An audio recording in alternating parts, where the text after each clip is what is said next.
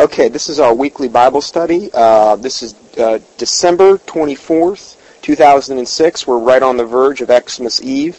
We were just talking a little bit about all the wickedness that we've been seeing this Christmas season. Really, this wickedness seems to be escalating and elevating to a fever pitch. There's things that are going on during this Christmas that none of us have really witnessed in just the form of general wickedness. I'm not going to get into any particular gory details, but I believe it's truly the essence of what this holiday is, which, if you boil it back to where it started, is Saturnalia, and the birth of Tammuz, or Ra, the sun god, or Mithra. And this is why I believe the true colors of Christmas are really, really starting to show. Because Satan's never going to be neutral on anything. He's always going to push the envelope on any holiday that's his. And these, for them, are holidays. These are their holy days. That's where we even derive the word from. But they're unholy. These are unholy days. And this is going absolutely against what the New Testament says, where even Paul admonishes, I believe in Galatians, where he admonishes them about observing days and times and years. And then he was afraid that he had bestowed all this labor on them in vain, because they wanted to go back to the traditions of men and these things.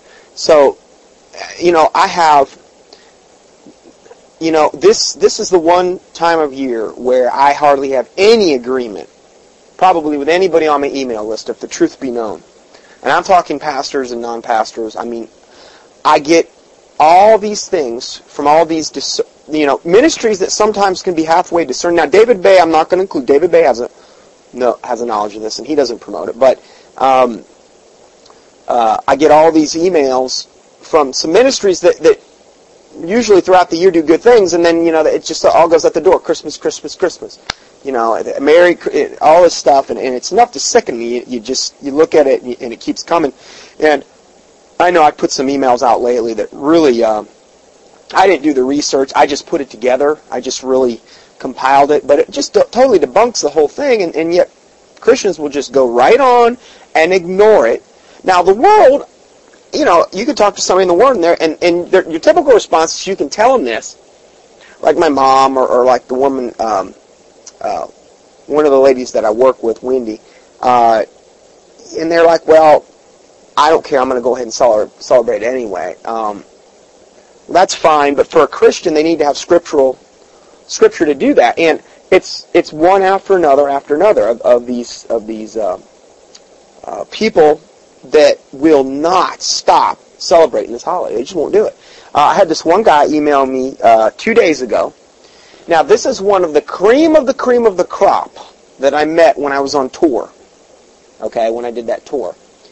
And I've gotten several emails from him, some really cutting-edge stuff. I think he's an older gentleman. But he said something to the effect, Scott, would you, what does this hand sign mean? This is my church, and see, these are some of the girls at my church. Now, number one, he should know better than not to be going to this ungodly church. It's some big mega church, which I couldn't believe, knowing the emails that had come from this man. And he's telling me this is his church. Some community church. It was a big church, and they had on their website, you went into the website, he says, what are these girls doing in this picture? And it was 3 teenage girls in this picture, and they were all like this. They were in this picture like this, like they were, big shots or whatever. And I said, he says, what does this mean? Well, that's a sign. There's 3 versions of the cornuto sign. And the cornuta sign is the horn sign of the beast. One's like this, one's this, and one's this. Now this, they say, oh no, that means I love you. That's Helen. But the one that devised sign language was Helen Keller. She was a theosophist and a high-level occultist. So how could you trust somebody that was basically a Satan worshiper to make up a hand sign signal? I mean, come on, give me a break. Well, that's where we get our hand signs from, the Helen Keller. So, I quickly debunked that, but just the fact that this man went to church here, in this ungodly church, and he's showing me their Christmas thing. He's not asking me if Christmas is wrong. He's already got my email on that. I'm thinking, man alive. Then I get an email this morning from Pastor Slatts, he has a group where it's like an online group, and it's for bartering between Christians. That's what it's supposed to be. Well, this one person has been posting on this thing, and whoever it is, I believe it's a female, and she's a nudist. She's a nudist. And she keeps posting these links on there saying, nudism is of God. In fact, I'll read you what, this is the last one she sent. Baby Annie is her handle. This site is for true, legitimate, family-oriented nudists and naturists. Family-oriented. Yeah, you bring your kids there. Everybody's buck naked. They're looking on full-grown naked adults. Now that's godly. That is really seriously godly there. I mean, you don't have to have the discernment of a dung beetle to know this is wrong. I'm sorry. I mean, this is unbelievable. Well, then it says this is a singles matchmaking dating personals listing site, and the only place on the web that's a fun, exciting, safe place for the single, nudist, and natural men and women to meet. I finally, this is like the third one of these. I don't know if anybody's responded. I finally had to respond to this stupid thing. I wrote to her. I said, it is unbelievable that you would even post this. I mean, this isn't even a topic for me that's worthy of debate as a Christian. I mean, are we getting this bad where we're now debating if nudism? Well, they got the Christian nudist camps. Christian nudism. That's like Christian pornography. They got that too. So it says, I just said to her, I said, scripturally, you have no defense. None. Because it doesn't matter what your stinking opinion is. All that matters is what the Word of God says. Romans 13:12-14 says, the night is far spent and the day is at hand. Let us therefore cast off the works of darkness and let us put on the armor of light. Now, in the Bible, you always notice that when it talks about covering or things of this nature, or about clothing, it's always putting on. It's always putting on. It doesn't ever say, God stripped down, and I'm going to go over some of these verses, or stripped down, other than maybe if you're going to humble yourself before God, putting on sackcloth and ash, but even then you're putting on sackcloth and ash. It's always about putting on. It says, let us put on the armor of light. Let us walk honestly as in the day, not in rioting or drunkenness, not in chambering and wantonness. Well, that's what we're getting right now during Christmas. Rioting and drunkenness, chambering and wantonness. It's the exact same thing that's going on. Not in strife and envying, but put ye on, again, we're putting on something, the Lord Jesus Christ, and make not provision for the flesh to fulfill the lust thereof. Well, I guess going to a nudist camp wouldn't be making provision for the flesh. No. You wouldn't be setting any wicked thing before your eyes there. No, you wouldn't be lusting after anything potentially. No, that would never happen in a nudist camp. Matthew 5:27, ye have heard, and it was said by them of old time, thou shalt not commit adultery. But I say unto you that whosoever looketh on a woman to lust after her hath committed adultery with her in his heart. Okay, so now in this essence, just looking on a woman to lust after her, you've already committed adultery in your own heart. Well, how could you not do that at a nudist camp? I'm just asking qualified, basic questions. I think it'd be pretty impossible. And women too. Yeah. Neither shall thou go, and then this is Exodus 20:26. Well, God doesn't care. Oh, He doesn't? Well, why was it then when Adam and Eve had sinned that God made them coats and covered them? Wonder why He did that. The Bible says here, it says, neither shall thou go up unto the steps of mine altar, that thy nakedness be not discovered thereon. It was pretty important to God that even when they were making an altar, that they didn't even want to be going up an altar that their nakedness wasn't discovered. Pretty important to God, evidently. He takes time out of the Word of God to put this. Exodus 28:42. And thou shalt make them linen breeches to cover their nakedness. From the loins even unto the thighs shall they reach. Okay? 1 Timothy 2:9 and 10. In like manner also the women adorn themselves in modest apparel. Well, I would say nudism would really not fall under the category of modest apparel. Modest nudism, maybe they'll have that next. Modest Christian nudism. Conservative nudism. You can't have it both ways. Okay? With shamefacedness and sobriety, not with broidered hair or gold or pearls or costly array, but which becometh women professing godliness with good works. Well, the women that don't do this are not professing godliness, they're professing ungodliness. How much more ungodly could you be? And not only that, the thing that would get me would be to take your kids into that environment. That's really, I couldn't imagine going to one of those places anyway. There ain't no way, but taking my little girl, I can't imagine what these people have to be almost demon-possessed to go to that level. I mean, I'm not wanting to say this in a sanctimonious way, like I am holier than you, but I know what, I mean, my parents, who are totally in the world, would never do this. You know, people that are in the world have more sense than a lot of these so-called Christians. The Bible talks about that too. Psalm 93:1. The Lord reigneth; He is clothed with majesty. The Lord's not up there, naked. The Lord is clothed with strength, wherewith He hath girded Himself. The world also is established that it cannot be moved. Isaiah 59:17. For He has put on righteousness as a breastplate, and an helmet of salvation on His head. He has put on the garments of vengeance for clothing. God is covered. Aren't we supposed to follow God? I mean, that's a no-brainer. This is, to be honest with you, this is ridiculous that I would even have to bring this up. But the thing is, I got this today, and I figured it was worth, touching on. And then I posted an article here by a guy named Bill Mosley that was a very good article on just nudism. And really a lot of these same verses, but he expounds on the verses a little bit more. I'm not going to get into this anymore today. I mean, we know here in this room. Anybody listening to this, if they want me to forward this email to them, just email me at Dr. Johnson, DrJohnson, at the letter I, the letter X, .netcom, netcom.com.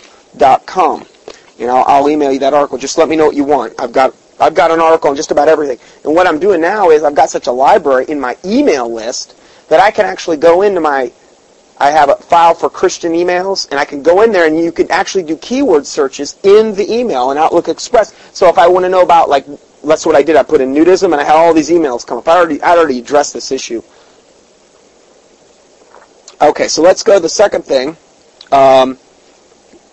Did you know we've got automatic tithing machines in the churches now? ATMs, that's what they're calling them. Automatic tithing machines. But they're ATMs in the church. It's official, everyone. And I want one here. I want to fleece the flock. That's what I want to do. I mean, I wish they'd just come out and say it. Why don't they just come out and say it? They just want to fleece the flock. Martinez, Georgia. This was an Associated Press. Georgia parishioners can now pay with plastic. Well, bless God.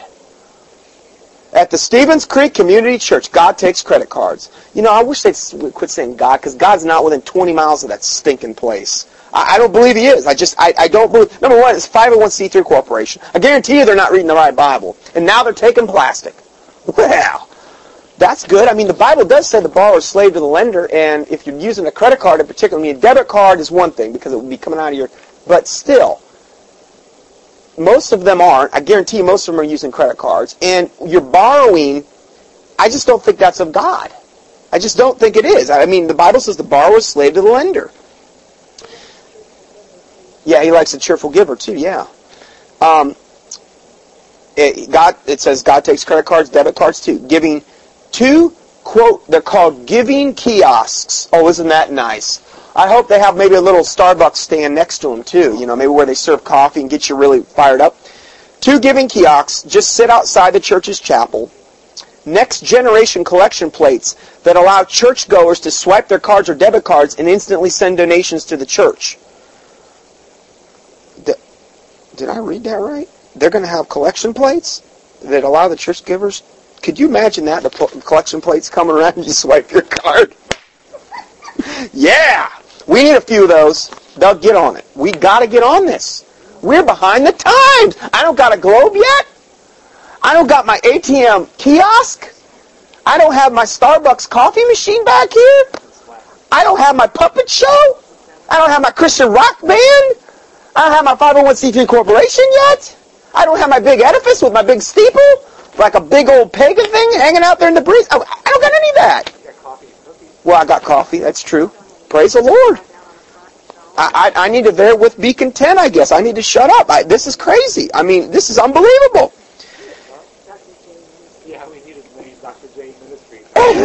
yeah. I don't got no sign or anything, no signage. I couldn't believe this when I read it. So you can you instantly send your donations. Pastor Marty Baker. I'd like to really shake old Pastor Marty's hand. I really would. I'd like to really shake it hard. I'd like to really get... Pastor Marty Baker likes to call the black terminals ATM's automatic tithing machines. That's what he's dubbed them as. Oh, man. We're just trying to connect with the culture, Baker said. And that's how the culture does business. Business. That's what the church is. It's a business. He said it right. That's what they are. They're 501c3 corporations. Oh, we're not for profit. Oh, that's a lie from the pit of hell. Don't tell me you're not for profit. Give me a break. You're set up to be a profit-making machine, is what you are. It's more than just it's more than just an ATM for Jesus. It's about erasing barriers. That's what he said. That was his quote, an ATM for Jesus. Oh. Woe unto them that call evil good and good evil, that put bitter for sweet and sweet for bitter, that put darkness for light and light for darkness. And if this guy's not doing that, I don't know who is. Baker came up with the idea 3 years ago when his East Georgia church was preparing for a fundraising drive. Well, good. I'm so glad he thought of that idea. I wonder who inspired him to that idea. I'm sure he'll give Jesus the credit, but it's not Jesus that inspired him to do this. He realized that, like many of his 1,100 member congregation, that tells me a lot right there, 1,100 members. I'm sure he's preaching hard. I'm sure he's really getting down to it. He's doing the whole non-501c3, King James only, hardline, fundamental stance. I'm sure he's really into that. He rarely carried cash, so he's setting a good example right off the bat. He probably does everything in plastic. He hired developers to find a way to fleece his flock with plastic. No, I said it. I gotta say something. It said he hired a way for his flock to pay with plastic, but it should say fleece his flock with plastic. Eventually, they cobbled together a prototype that he set up in his church early 2005. Since then, the evangelical church has seen an 18% bump in donations. Doug, I need that 18% bump. If I had a kiosk back here, we'd get a better offering. And an average gift of more than $100 each time the card is swiped. Well, it's a proven fact. If people have credit cards and there's money on the credit card to be used, even though it's borrowed money that you got to pay back with interest, people are going to use that. It's a proven fact. So he knows he's a good businessman. The results encouraged Baker and his wife Patty to form a for-profit company. Well, wow, now we're really getting honest. Called SecureGive, which sells the terminals for $2,000 to $5,000 a piece and charges a $50 monthly subscription fee. So he's making out like a bandit, this man. By the end of the year, they expect to have terminals in 15 spots across the country. The kiosks are fairly simple to use. After typing in a phone number and a PIN number, users swipe a debit or credit card. The terminals allow the users to give specific funds, such as for a building drive or a mission. Afterward, they spit out a receipt. At Stevens Creek, where services began, well, listen to this. We know this is a hardline church here. At Stevens Creek, where services began with flashy light shows and an in-house Christian band jam. So they start out. I mean, like I said, they're already right down the line. They have their band jams. They bang out salvation songs. Yeah. And Embrace Our Technology has helped to foster a sense that this congregation really is cutting edge, Lisa. We're real. We're in today, said church volunteer Dora Adams. We're here where society is at. We're getting the band back together. What are you going to do next? Drop acid? Why don't you have drugs in the church? Why don't you have booze? Why don't you have a full liquor bar there in the church? And you know what they'll say when they get it? Because I guarantee you those days are coming. They'll say, we're delivered to do this. Just like they did in Jeremiah 7, Jeremiah 11, and Jeremiah 14. The people got so bad, they said, we're so holy that we're delivered to do this abomination. They said the same thing in 1 Corinthians chapter 5, where the man had taken his father's wife to wed. He said that you should rather be shameless, but now you glory in your shame. And they're doing the same thing. That's where we're going. I mean, it's just, to me, it's unbelievable to look back at this and see the whole church, this whole apostate church, sinking into this so blind, so not wanting to break free at all. They're content. They want to be here. They're going to hell. These people are going to hell. I don't believe any of them are saved. I don't see how you could be saved, have the Holy Spirit live inside you, and things not be happening, because the Bible says, whom the Lord loveth, he also chasteneth. And if you be without chastisement, you're bastards. So, if you are a bastard, you're an illegitimate son. You're not one of his kids. And if you are one of his kids, he's going to chasten you when you do this kind of junk. He will do it. He has to. He is God. And if there's no chastening on you, like I don't think there is here, I don't see these people in really a repentant mode or anything, well, how could they be saved? Where's the fruit of the Spirit here? I mean, unbelievable. Baker compares his technology to the days of the Old Testament, when people stopped offering sacrifice and started offering coins. It's the same now with bringing plastic, he said. Do you see how this devil justifies it? Well, the Bible says that it's no wonder if Satan appears as a minister of light, and it's no wonder also that his ministers be transformed into ministers of light. So this is what this man is. He's just an angel of light. He's just a demonic angel of light pastor is all he is. It's an evolution, and this will take root. And to placate churches concerned that parishioners will donate money they do not have, the church offers to build machines that only accept debit cards. Well, that's special. At the Bel Air Presbyterian Church in Los Angeles, it was the price that was galling. Now, number one, the Bible says, Jesus says, when you give, not let your right hand know what your left hand's doing. Now, number one, the motivation for most people giving in most of these churches is so they can write it off on their taxes and feel like good at the same time. Well, I'm doing double duty. Not only am I getting a tax break, but I'm placating God. And it's been seen before all men, because you get that thing back at the end of the year. They know exactly how much you gave. Now, where's God in any of that? You know what Jesus said? He says, well, verily you have your reward. You've already got your reward. You've already done it, seen it above men. Verily you've got it. You got it the moment that you put it in the plate, and that money was gone, and it's worthless. It's worthless. It's not going to do you any good. It's not like you're going to get to the judgment seat of Christ and be rewarded for that money because you did it before men to be seen of all men. Or to write it off on your taxes. Even if that wasn't your motivation, still, to write it off on your taxes? Well, how is that given to God?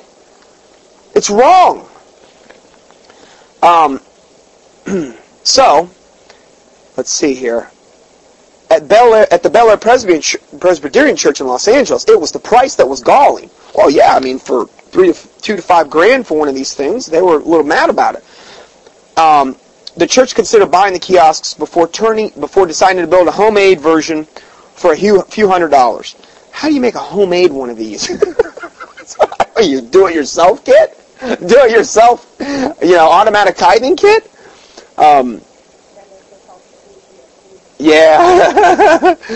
It says the church's information service manager, it's still a theory whether we could do it or not, but other churches have, so we know it's possible. In some ways, the rise of kiosks is a natural extension of the online donations that many church websites now accept. Well, that is true, but that doesn't make it any more really right. Phil Martin of the National Association of Church Business Administration said he expects even some of the most resistant churches to eventually offer some of credit-based solutions. I don't take any credit cards or anything in my practice. What I do, I don't know if I ever told you that.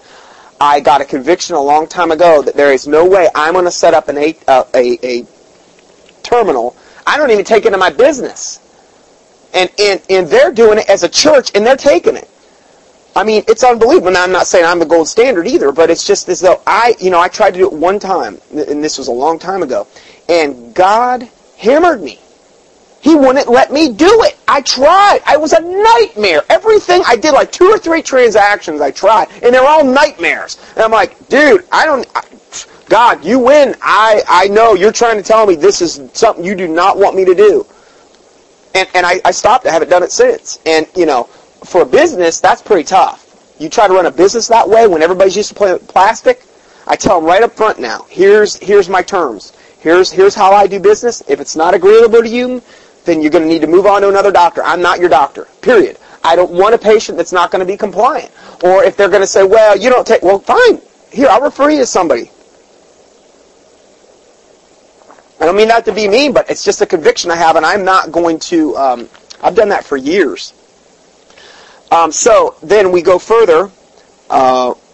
Whether we can have an offering plate with a card reader one day, who knows, Martin said. This is this good pastor.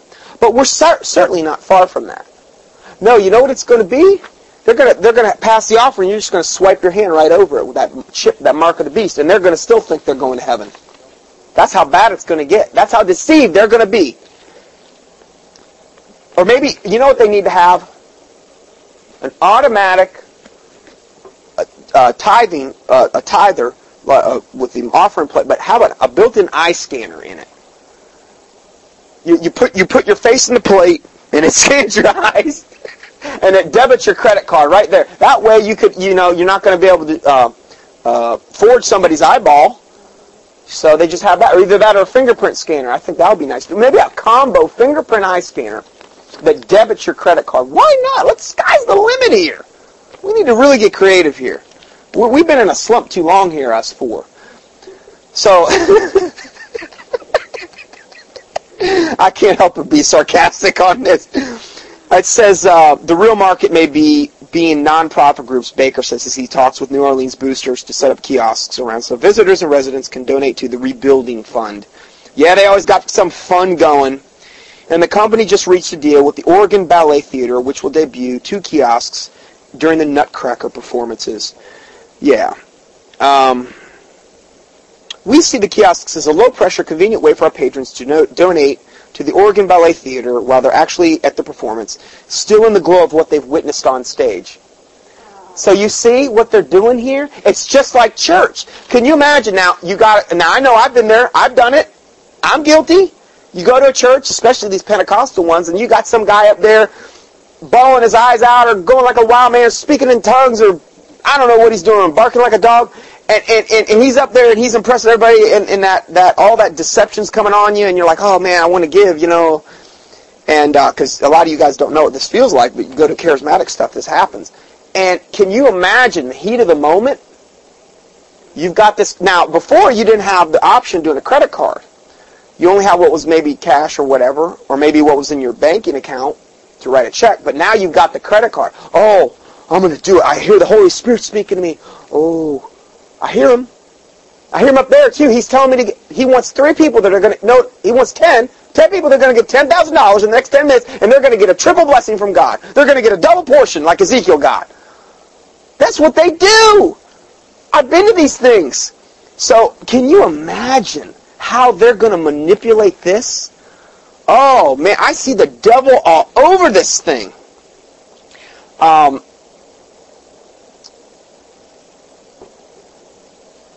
At Stevens Creek, proceeds from the machines only account for 1/5 of the church's donations. During a recent Wednesday night baptism ceremony, volunteer ushers proudly sprang to their attention when called to collect offerings, ready to pass the bucket. Even so, the modern-day donation plate at the church atrium usually grabs most of the attention. Amy Forrest, this says it all right here. Amy Forrest, 31-year-old who drives an hour from her South Carolina town on Sundays to attend services, said she knew that the church was the right fit for her. It's always about what's right for me. It's always about me. You know what? The church you should go to should make you feel uncomfortable. I'm not talking about the whole service, but I'm saying there should be some things in there when you hear the Word of God or when you hear something. You should be getting enlightened about certain things. You should be gaining godly knowledge so that you're not destroyed for lack of knowledge. You should be being fed in the Word, these types of things. It's not something where it's a right fit for me. There is a way which seemeth right unto a man, but the end thereof are the ways of death. Well, sure, if we just all do that, but that's what everybody does in America.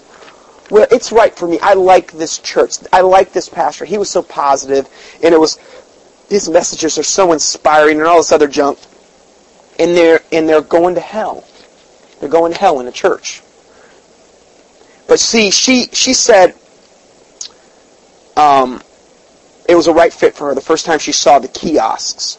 That's why she went to the church, because she saw the kiosks. Now that is a good criteria to pick a church. Well, this one's got kiosks and that one don't. Well, bless God. How much more godly could you get than that? And then she says, this church gets how I live. I'm sure she is so humble. I can just feel the humility flowing through her. I really can. I'm sure she's got a meek and quiet and humble spirit. She's probably a woman preacher. An added bonus, they make it much easier to chip her in to her for her $40 a week donation. It would actually be more. She's going to take the chip probably when it comes up. Chip in for her $40 donation. If you give cash, you think about it. And if you swipe a card, you don't. It makes it easier to type that 40, she said. Did you get that? That's what I just said.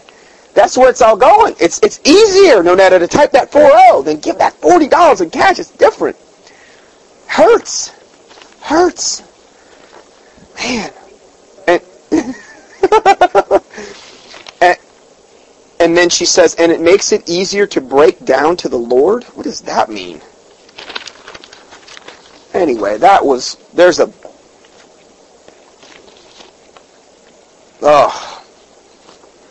another one. This one's entitled, Kill, Repent, Repeat, Happy Holidays.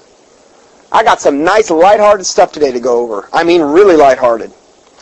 What better way to celebrate the birth of the Prince of Peace than with a computer game that allows you to slaughter non-believers, convert them, or abandon them to the cold pits of hell? Sorry, sounded like a little TV ad there. Sure.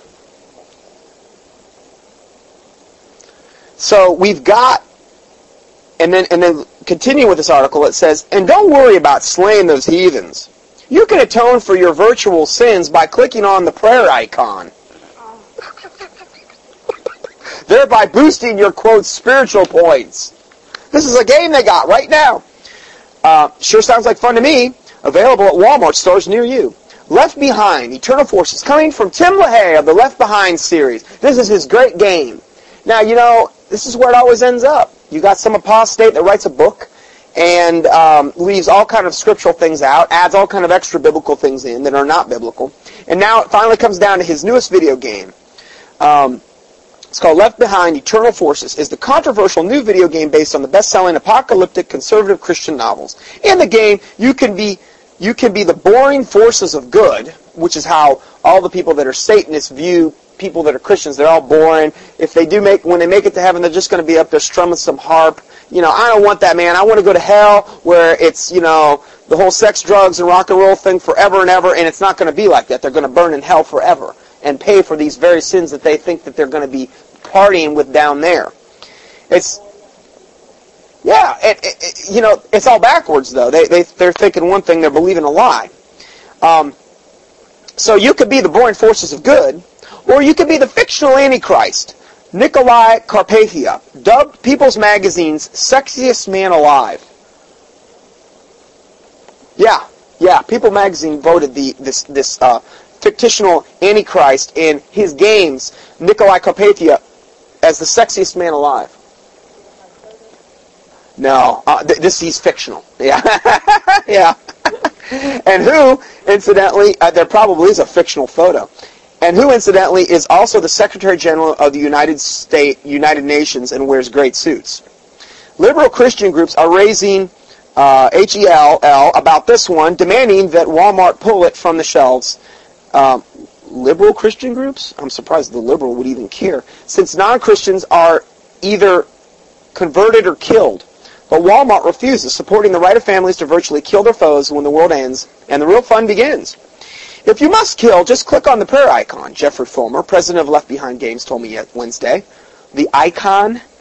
Yes, an image of two little clasped hands, Fichtner said. You click on it and pray and get your spiritual points back. This is just like the Catholic Church, where you can go, and especially during medieval times, and basically you could basically go to them ahead of time and say, listen, I'm going to rape this little girl. What do I got to do ahead of time? And it was, you could rape children. You could do whatever you wanted, as long as you had paid your indulgences. You indulge. See, when you pay for these indulgences to the Catholic Church, because the Pope is considered the vicar of Christ, the vicar means substitute, well then you could go to the Catholic Church as the substitute for Christ and pay your indulgences, and the worse the sin, the more you got to pay, that's going to cost you, and then you could go out and commit these heinous crimes and still have your conscience clear. whatever. You know, if you have your conscience cleared to do something like that, then you're demon possessed. You got to be. So you click on this little prayer icon. Then it says, what do you say when you're praying? When you click on the icon? Nothing, he said. You don't say anything. You don't say to your slaughtered enemy something like, sorry, my bad. You don't say anything. You don't say, you don't say, I'm praying for you now. Thanks, but what is the prayer that the virtuous video gamers must say after they slaughter their enemies by the score? There's no prayer exactly, he said. No prayer. No, just click on the icon, Frickner said. It's just that easy. This is this video game. As many of you know, I'm no theologian. I don't plan on reading Left Behind books since they're based on the book of Revelation, and it's scary. Whoever wrote this, I don't know. Some secular guy. But, but some secular guy has more sense. You know, at least he's got enough sense to see this, you know.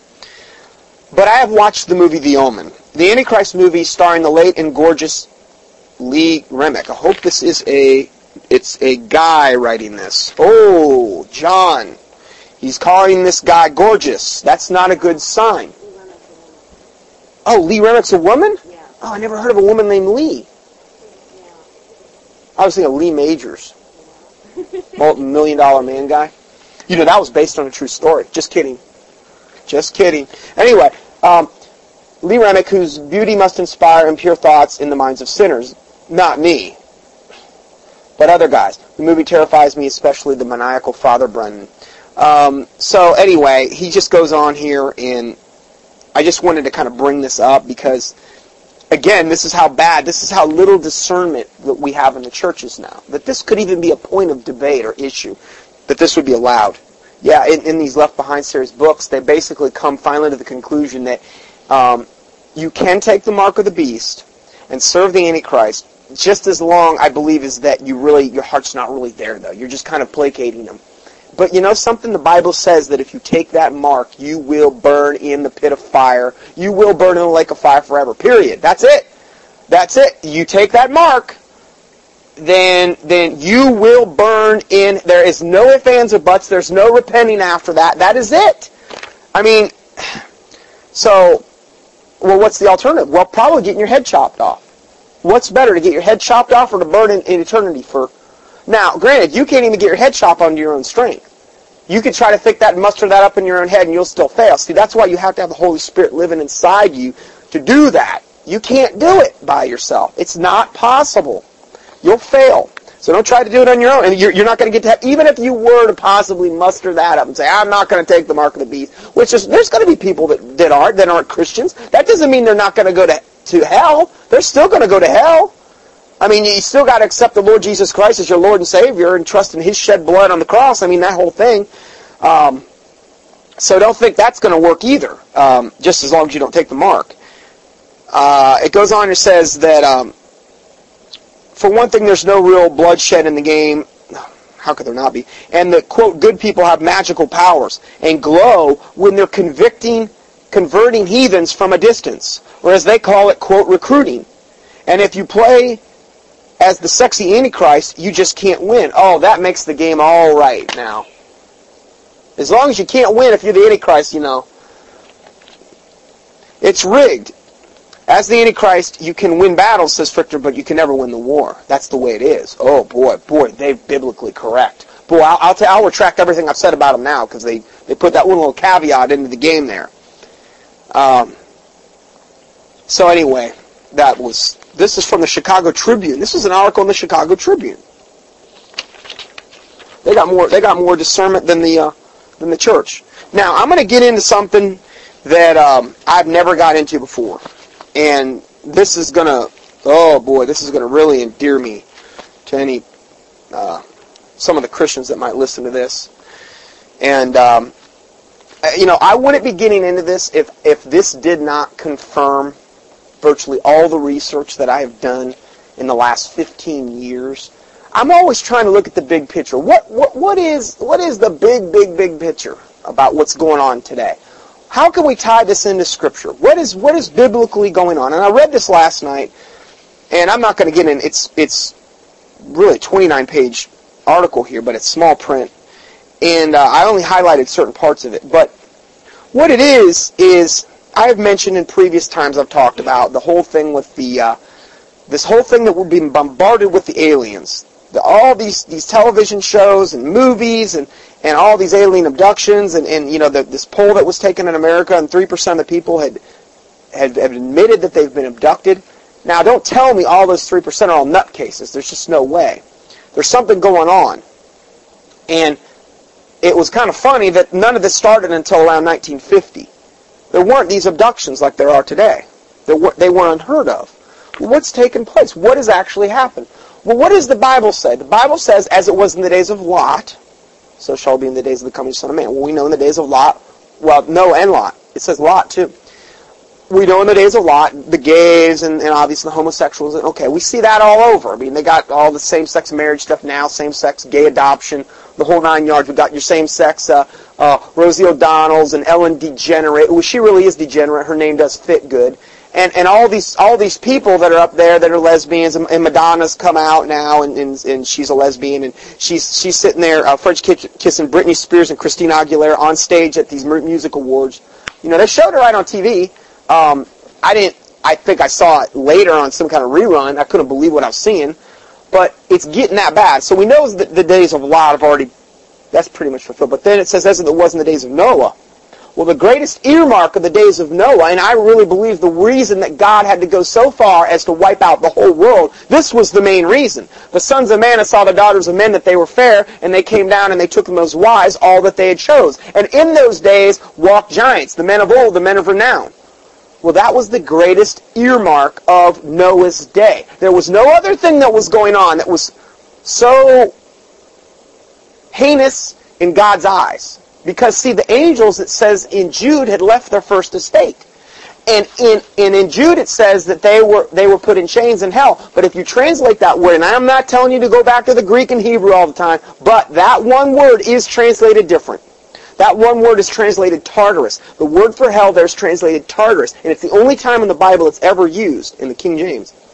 What is that word? It's a special compartment of hell where these particular angels are chained to this day. It's not the regular hell. I don't know if it's worse. I probably should be.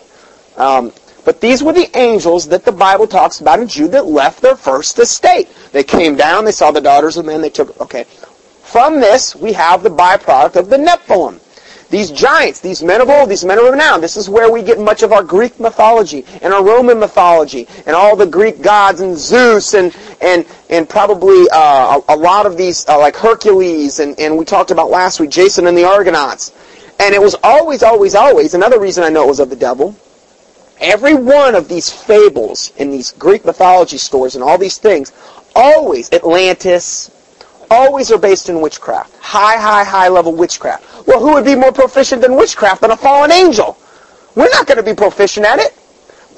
So, we've got a lot of things that are going on that the Bible clearly predicts are going to be. Well, this is the time we're living in. It says, as it was in the days of Noah, so shall be in the days of coming. Well, shouldn't we maybe be on the lookout for this? Instead of letting it just railroad over us and not having an answer when this comes down the pike real hard, when they have what they call official disclosure. You know what official disclosure is? That's when the government's going to come out and say, yes, we have been lying to you, but we've done it for your own good. We've been in cahoots with these they're going to call them alien whatever beings, and we've been in cahoots with them for a long time, and we're going to finally come clean. But we didn't think you could handle it. And we're going to get into some of the reasons. One of the reasons they say that we can't handle it is because it would just fracture all the religions of the world or whatever. It ain't going to fracture my religion. But the average, typical pew-warming Christian it is, because they're not going to have a clue how to explain this out of their Bible. I can explain that out of my Bible. But see, they can't do it. They don't have any comprehension. Maybe it's all wrong. Well, it's not all wrong. In fact, it absolutely, totally, 100% it's verified in here. But this is never talked about. And let me ask you another question. How important might this be to talk about? I would love to do a tour on this. Now, not with a prophecy club, because I'm not going back there. Okay? But I would do a tour on this in a heartbeat. I'd do I go all over the world and do a tour. I think this message I'm going to talk about today, but see, you're labeled as a total nutcase if you start talking about, he's really went off the deep end this, and they didn't want to hear it. Well, whoso judgeth the matter before he heareth it is a folly and a shame. The Bible says that. Well, that's what most Christians do. Oh, they don't want to touch this with a 10-foot pole. And the ones that do touch it are so far off base, because I know, because I've corresponded with them. I've ordered theirs, and some of them are good. They have some good material, but almost every one of them, none of them are hardcore. None of them are King James only. None of them are non-501c3. They don't have a comprehension of that whatsoever. Most of them are Pentecostals that are very, very sincere, but very, very lukewarm at the same time. I mean, the one guy on the cutting forefront of this that's a Christian, he has CE4 research. He goes around as a Christian to these alien conferences, dressed up. He paints his head silver, and he turns his glasses upside down so that he's got. Actually, no. What he's doing now is I think he's putting on a silver ski mask. No. He's been putting on. He paints his head silver. He's done that too, and he puts on his glasses upside down so he looks like a gray alien. He's the cream of the crop on this, and I'm thinking to myself, and I've emailed him. I've emailed him before. I'm like, his name's Guy. I'm like, Guy, man, dude, can't you see? You can't talk to them. These guys that have their own ministries, you can't tell them a thing. You can't. They know it all. They don't want to hear it. And most of them are off into the extreme Pentecostalism or Messianic Judaism or whatever they're into. Something really super liberal that condones their sin. That's why they want it, because they want to still have their sin. See, God's revealed to them one little very important piece of the puzzle. Here's what I see the big picture problem is. I don't see one ministry on planet Earth right now that has a comprehension of the totality of everything, which is what I try to cover what we do here. I'm sorry, I don't see one ministry on Earth that has a comprehension of what's going on. Not one. Well, maybe it's because they're all 501c3 corporations. They're businesses, for profit. I don't think that you can be a for-profit business. Was John the Baptist a for-profit business? Was Paul a for-profit business? I don't think any of the disciples were.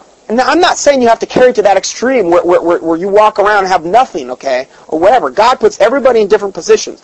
But I think that you have to make sure, if you have a ministry of any way, shape, or form, you have to have your foundation right. It has to be set right.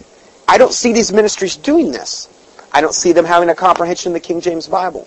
I don't see them having a comprehension of dress standards, of music standards, of so many things. And yet they could have this one little sliver that they own. And I think to myself, I look at these ministries and it's like, God, how could you have shown them this one thing so clearly? And maybe I was blessed out of it. And yet, they have no cook. You step outside of this sliver that God has given them, and it's like, I'm Mr. Total Non-Discernment. I don't know nothing. I'm just not going to even, I'm going to ignore all this. They want to just ignore. I see it over and over and over and over again. I don't see. David Bay comes pretty close, but David Bay, I don't agree with his stance on the King James Bible. I don't, and I think that is hugely important. Now, I'm not saying he's a rabid hater because he's got things on there to defend it, but you can't have it both ways, is what I'm saying with the Bible. It's the Word of God. Tex Mars, now, Tex Mars doesn't have any comprehension of the whole alien agenda, I don't think. And he's totally gotten to the point of just being totally anti-Semitic. We got, as Christians, 1 Corinthians 2:11, lest Satan get an advantage of us, for we are not ignorant of his devices. Well, there's more devices in today's day and age that we can be ignorant of than any other time on the face of the planet ever. Since Noah back. Why? Well, the Bible says in Daniel 11:4, it says, seal up the sum, thou Daniel. Many shall run to and fro, and knowledge shall increase. So he tells Daniel to seal up the sum until the end of time. Until the time of the end, which is the time we're living in. And it says, many shall run to and fro, and knowledge shall increase. Now in Amos it says, many shall run to and fro, seeking the word of God, but they shall not find it. Well, that's what's happening today. Well, how could that be? We got Bibles everywhere. Yeah, most of them aren't the right Bible. Most of these people are running to and fro trying to seek the word of God, but they don't even know what the word of God is. Okay, that's the same time we're living in now. Many are running to and fro. Many are being swept about with every wind of doctrine, as the Bible says. Now, I'm trying to give you as much scripture here as I can to back this up. But we got all these ministries doing this, going here, going there, and the grounding, the foundation, what I see with most of these ministries is corrupt. It's leavened. And a little leaven leaveneth the whole lump. And the Bible says in Proverbs 11, verse 3, that if the foundation be destroyed, what can the righteous do? Well, the devil knows that more than anybody. So the devil, what he seeks to do is corrupt that foundation right from the get-go. That man could come in there and have a pure heart. He could really want to serve God. And he gets into that cemetery, and that cemetery ruins him. It leavens him. He gets all this false doctrine. He gets pride. He gets these degrees. Okay? And it ruins him. Okay, let's say he got through seminary and he was still okay. Well, then he takes that 501c3 status. I'm telling you, it's going to affect you. You cannot lay down with dogs and not get fleas. You lay down and you do things that are ungodly and unbiblical. Well, the Bible says obey the law of the land. I don't see any case in the New Testament where Jesus Christ or any of the disciples said, you shall incorporate your church to placate the government so you can preach. Tell that to Paul Bunyan. Tell it to a lot of martyrs that died who wouldn't take a license or who wanted to practice their religion outside of the confines of the established church. That's who most of the martyrs were. Well, it was good enough for them. I think it should be good enough for us. But it's so hard because in America there's so many pleasures and vices and distractions and things of this nature. So I guess I just wanted to kind of lay the groundwork. I don't see one ministry on planet Earth that knows this all in totality. I'd say David Bayes comes about the closest. But again, David really scares me with his stance on the King James. I just feel as though that's a gigantic open door potentially for him. He's been very good to me. He actually, he promotes my Avion Flu DVD. He's on my email list. I consider him a friend. He is one of the few men that have ever been the head of any major ministries that has ever called me personally on the phone and thanked me for certain things that I've done. He's the only guy. So, when Kelly McGinley and them started attacking, I haven't heard hardly hiding her hair, Kelly McGinley. I got one email from her the other day, and I don't know what's been going on there. But, I think God may have really been working on her, too. This article that I'm going to get into, you could say you don't believe any of this or whatever. I'm telling you this confirms what my research has proved out and what the Bible says. Okay, now, the Bible says out of the mouth of 2 or 3 witnesses a thing is established. I want to know, what is this deal with this whole stupid alien thing? I know it's coming. I know it's going to be part of the end time grand delusion, grand deception. We know it is. The devil's telegraphing his punches. You think he's got all these shows on TV and in the movies and in print and all this disinformation? You think he's got all that for no reason, that he's not going to ultimately take advantage of some of this that he's putting out there? Well, sure he is. He knows exactly what he's doing. He's not going to waste his effort. So there's a man, he's dead now, he died for this information. His name's William Cooper. He wrote the book, Behold a Pale Horse. Now, I'm not saying I agree with everything William Cooper says. What? Yeah. Yeah. I'm not saying I agree with everything Bill Cooper says or William Cooper. I'm not saying that. But I'll tell you what, the man gave his life to bring forth this information. And he was assassinated. He was dead. Now, if anybody would go to that length and not compromise himself for the sake of truth, then you know something, I have to take a look at that. I have to at least give that an honest look, because that is about 100 times more or 1,000 more times more than most people in most ministries are willing to do, where they give their own life for this. Now, I'm going to read this to you. It says, "This is my creed." This is by William Cooper. This quote was taken August 3rd, 1990 at Camp Verde, Arizona. This is his creed. He says, "I first believe in God, the same God in which my ancestors believed. I believe in Jesus Christ, and that He is my Savior. Second, I believe in the Constitution of the Republic of the United States of America. See, we're a republic. We're not a democracy. I pledge allegiance to the flag and to the republic and to the democracy for which it stands. A democracy is basically communism. A democracy is basically what Karl Marx wrote in the 10 planks of the Communist Manifesto, how to create a communist country or democracy. And one of them was a heavy progressive income tax. And there was a lot of other things. They just tax you out the door, and the state takes over everything. Okay? So, I believe in the Constitution of the Republic of the United States of America, without interpretation, as it was written and meant to work. I have given my sacred oath to protect and defend the Constitution of the United States of America against all enemies, foreign and domestic. This man served in very, very high-level military in our government. I intend to fulfill that oath. Third, I believe in the family unit, and in particular my family unit. I have sworn that I will give my life, if it is required, in defense of God, the Constitution, or my family. Fourth, I believe that any man without principles that he is ready and willing to die for at any given moment is already dead and of no use or consequence whatsoever. This guy's pretty hardcore. I like him. He's hardcore. I mean, you say something like that, and he backed it up. He's dead. They killed him for this. I mean, it's not like he didn't pay a price for putting this stuff out here. So, now, this is called a covenant with death. Remember that title, a covenant with death. What is this covenant with death? Maybe it's the covenant that our government, that our country's got into. And you could kind of say, you could go through this, just keep bearing in mind, keep remembering Genesis 5, where it talks, is it Genesis 5 or 6? Genesis 5, where it talks about, as in the days of Noah, so shall it be. The sons of God saw the daughters of men. This was predicted. Okay? So, again, we should be looking for it. I mean, there's a lot of preachers that say, well, there's nothing more that needs to happen before Jesus Christ comes back or whatever. Well, okay, that's fine. Well, if that's the case, then where's the prediction of all these fallen angels and what they're going to be doing in the end times? Where shouldn't we see manifestation of that? I mean, if Jesus could come back at any moment, shouldn't there be some signs? Well, it's all around us. The following document was released by William Cooper to members of various U.S. UFO research and Patriot research organizations. The manuscript, which ties together certain aspects of the secret government and the UFO phenomenon, was titled The Secret Government, and it gives the whole thing. All this is referenced. Everything that I'm basically reading you is all referenced. I originally wrote this piece as a research paper.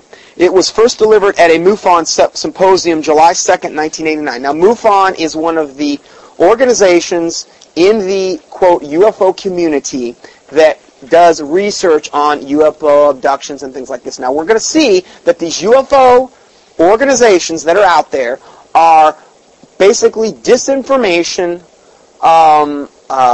most of the time, disinformation. They steal evidence. They don't give us the whole truth. Why is that? Because the government, our government, has infiltrated all these UFO organizations. And if you think of the UFO organizations, what do you normally think of? You think of some whacked-out nutcase with Spock ears, and he's acting like Mr. Spock from Star Trek, going to some convention, and, you know, I went to school with a guy like that. I mean, he really was the real deal, the whole 9 yards. I mean, he looked like Spock. But, I mean, you automatically think nutcase, idiot, somebody. In fact, case in point, I was watching the History Channel the other night, and I flipped down one channel. I was watching some documentary, flipped down one channel, and it was the Sci-Fi Channel, and they had this mock UFO convention. And it was a UFO convention where these people, and these were the people that were the main vendors at the UFO convention, they were having this meeting the night before this UFO convention started. And this is one of the most prestigious UFO conventions ever. Okay? I'm just saying this to make a point. They presented these people as the biggest basket nutcases you could possibly. Every one of them were absolutely. The one guy was this guy. He looked like he was probably pushing about 500 pounds. Again, had his head painted silver. He was wearing this full silver body, so he looked like an alien, okay? He was trying to look like an alien. And then some other guy who was like this brown shirt Nazi guy from him, who was real paranoid. And then some other lady that was, they were all fighting and bickering with one another. None of them agreed about nothing. They were all portrayed as idiots. Every one of them. That's exactly how the government wants to portray anybody that would even touch this subject. Because why? Why would the government go so far to do that? Because they want this. See, they already own the church as far as I'm concerned. They've already infiltrated the church. The government's already infiltrated. They've got people in the churches right now. Pastors, high-level Satanists in the pulpit. It's well known. I believe what they're almost more scared about is the UFO thing. Because if the true Christians ever really woke up to what's going on with this, you'd have to wake up to a lot of other stuff too. And you'd really have to evaluate the day and time you're living in. But I'll tell you what, there's going to be a lot of people destroyed for lack of knowledge. And this is going to be one of the main reasons they're going to be. This is going to be one of the main reasons that if it were possible, even the very elect would be deceived. I would venture to say this is going to be one of the main. How are they going to be deceived? Right here. Right here. Because nobody's talking about it. It's never talked about. Oh, we can't. Oh, he's a nutcase. I don't want to bring that up. Why? The Bible said it was going to happen. It says it was possible. Even the very elect would be deceived. That's a pretty interesting statement. That's like a warning. And the main thing Jesus said concerning the end times was, be not deceived, be not deceived, be not deceived. He said it was going to be like it was in the days of Lot and the days of Noah. So shouldn't we be looking for this? Well, yeah, but nobody is. They're just, oh, no, we don't want that. I want to live my life with ease. I want to go to church and feel good about myself, keep my sin, live like the devil, and still think I'm going to heaven. I want to have my cake and eat it too. That's what it boils down to. This isn't comfortable. I mean, to me, it's comfortable. I want to know the truth. I really avidly, truly do want to know the truth. And like I said, this confirms all my research.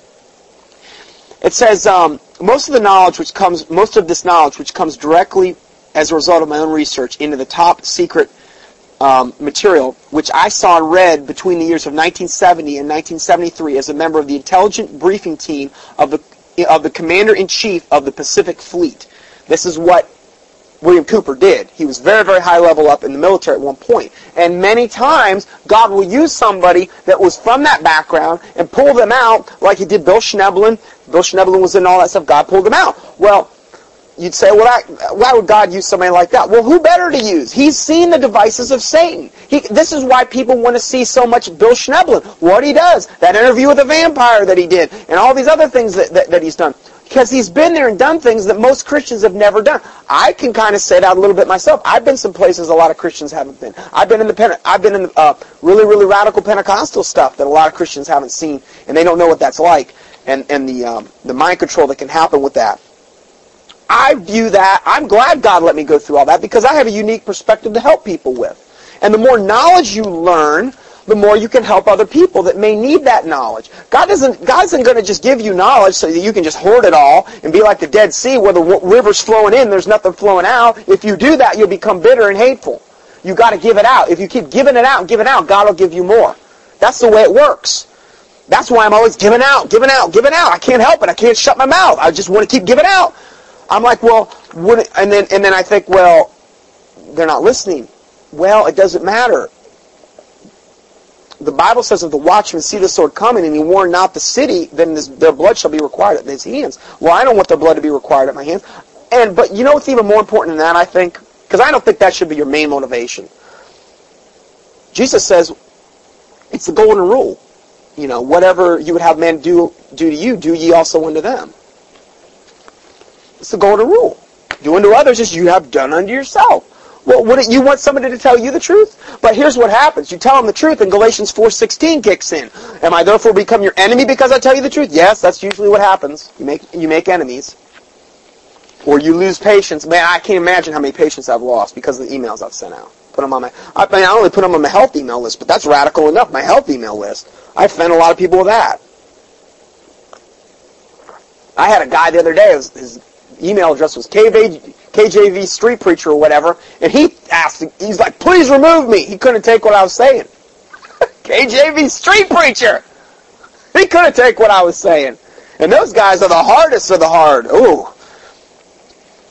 Anyway, so this guy he's got credentials. And then it says, since some of the information was derived from sources that I cannot divulge for obvious reasons and from published sources which I cannot vouch for, this must be termed a hypothesis. I firmly believe that if the aliens are real, this is the true nature of the beast. It is the only scenario that answers all of the questions and places the various fundamental mysteries in an arena that makes sense. In other words, why is all of this stuff that's happening? And is what he learned, does it line up with his worldview? Does it also line up with the Bible? Does it help everything make sense? Because, see, to me, when I read this, it helps me make sense of everything. This isn't something you're going to come away from once you get this in your head and say, oh, I'm really confused now. No, if you really look at this, now I'm not saying you're going to get it the first time through all of it, but if you really look at this totally lines up with the Bible. That's one of the reasons why it rings so true with me. Because I'm looking for answers here, knowing that this is coming, knowing that there's really no ministries that are out there. I mean, what are you going to do? Turn to Sherry Shriner? That's a great example of a woman at the head of a ministry totally becoming totally ungodly, and being someplace that God never called her. The woman doesn't have a submissive bone in her body. And she goes and acts as though she is the highest thing on this planet. I mean, she is God's most beloved. There is no other on the earth that could even compare to her. She basically says this in her books. I mean, even if you were, do you think God would ever call you to say that in writing? That is unbelievable. But, she's one of the only ones that, I guess what I'm saying is there's not a whole lot out there, even among Christians, because they're not really hardly even Christians, most of them. Most of them are so far off doctrinally, and you have to have doctrine. You have to have doctrine. You have to have the Word of God as your foundation. Then you build. Okay? It's not, okay, I got all this alien information and all this stuff about current events, and then the Bible's over here somewhere, so no, it's got to be built on this. Now, if you can build on this, that's good. But if this falls on that and this burns up, well, then you know it wasn't truth. See, this will burn up. The Bible says, "Is not my word like as a fire, saith the Lord, and like a hammer that breaketh the rock in pieces."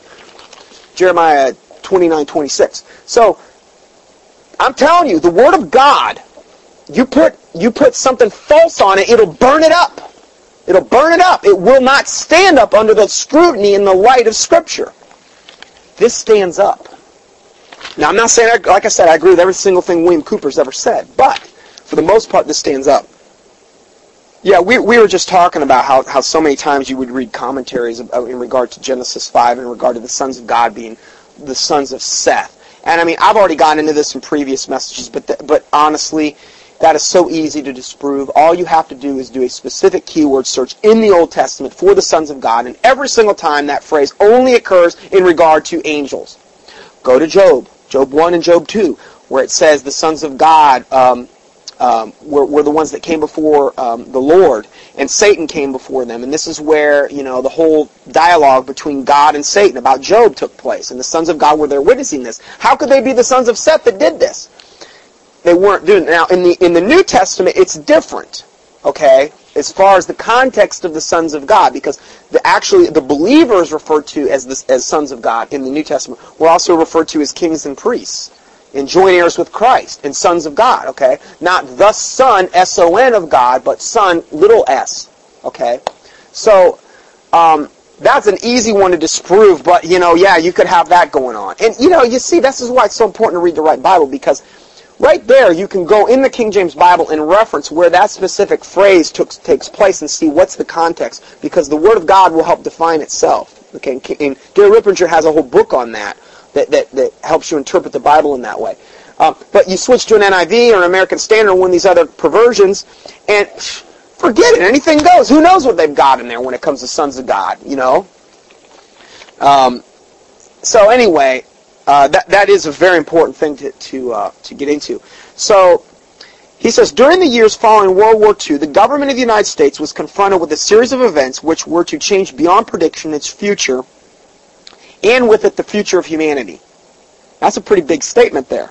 A series of events after World War II would change beyond prediction its future, and with it the future of humanity. A stunned President Truman and his top military commanders found themselves virtually impotent after having just won the most devastating and costly war in history. Well, why would that happen? I didn't hear about this on the news. No, you didn't. You wouldn't have heard about it if you lived back then either. The United States had developed, used, and was the only nation on Earth in possession of an atomic bomb.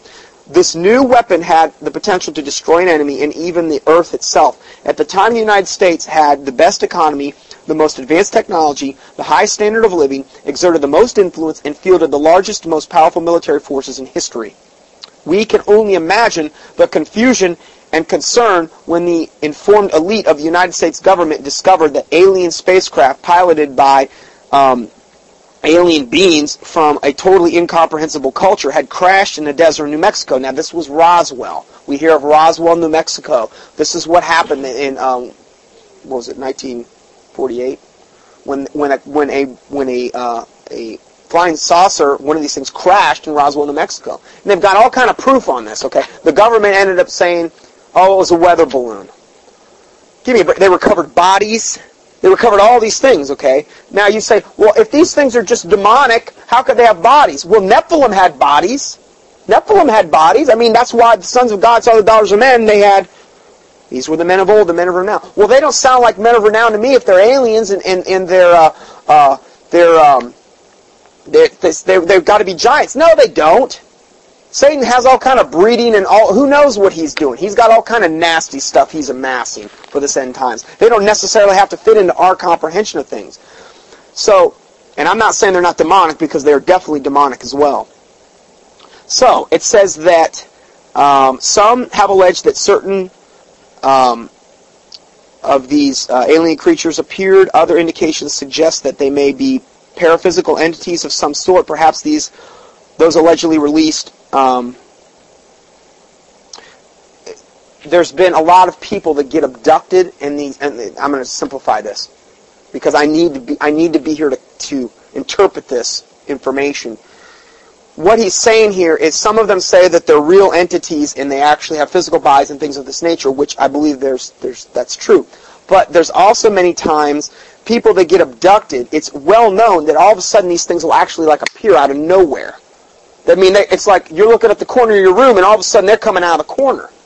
Well, now hold on. Doesn't the Bible talk about a first, a second, and a third heaven? Isn't there another dimension that's actually more real than the one that we live in? Wouldn't that be the spirit dimension? Wouldn't that be where demons and fallen angels operate? Well, sure it would.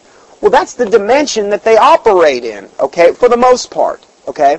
So, if you have a fallen angel that fell from the third heaven to the second heaven, which is basically what you're talking about, he left his first estate, which was the third heaven, and he came to the second. Okay. He could still go back and forth. Satan could do the same thing. He still can, as far as I know. I know in the Revelation it says that he's going to be cast out of the third heaven, but that hasn't happened yet. Okay, so this whole thing. See, we're thinking only in our dimension, but there's another dimension out there that they can pass back and forth to. So bear that in mind when we talk about this stuff. They say many times that they see these flying saucers or alien things in the sky, and they just disappear. Or they do things, or they'll be in the sky and they'll be going like 10,000 miles, and then they'll do they'll do a right-hand turn going 10,000 miles. Now, the laws of physics dictates that if that were to happen, anything inside that saucer would be like blender. You know, you'd be instantly vaporized against the wall if that were to happen. But see, they're not operating in totality in our dimension. They're operating under different sets of rules and laws in another dimension that they can pass back and forth to. So bear that in mind when we talk about this. Okay, so between January of 1947 and December of 1952, at least 16, I didn't know this. January 1947 and December of 1952, at least 16 crashed or downed alien aircraft with a total of 65 bodies, and one live alien were recovered. Now, we always hear of Roswell. That's the main one that everybody talks about. Okay? But did you realize there was 16 of these things that went down in that 5-year time period? I had no idea. 65 bodies were recovered. An additional alien craft had exploded and nothing was recovered from the incident. Of these events, 13 occurred within the borders of the United States, not including the craft which disintegrated in the air. Of these 13, and he has a picture of one of these crafts right here. Of these 13, 1 was in Arizona, 11 were in New Mexico, and 1 was in Nevada. Sightings of UFOs were so numerous that serious investigation and debunking of each report became virtually impossible. Let's see here.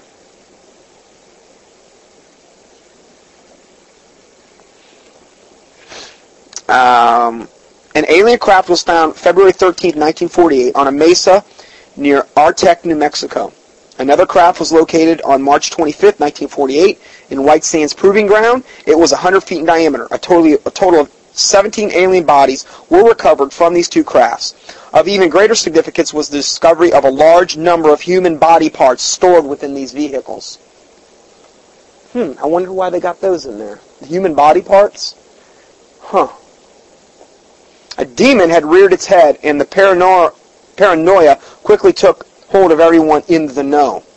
The secret lid immediately became a top secret lid and was screwed down tight. You know what it says in the book of Enoch? Now, the book of Enoch is referenced. I'm not saying it's canon. I'm not saying it's in totality the Word of God, but the book of Enoch is referenced in Jude.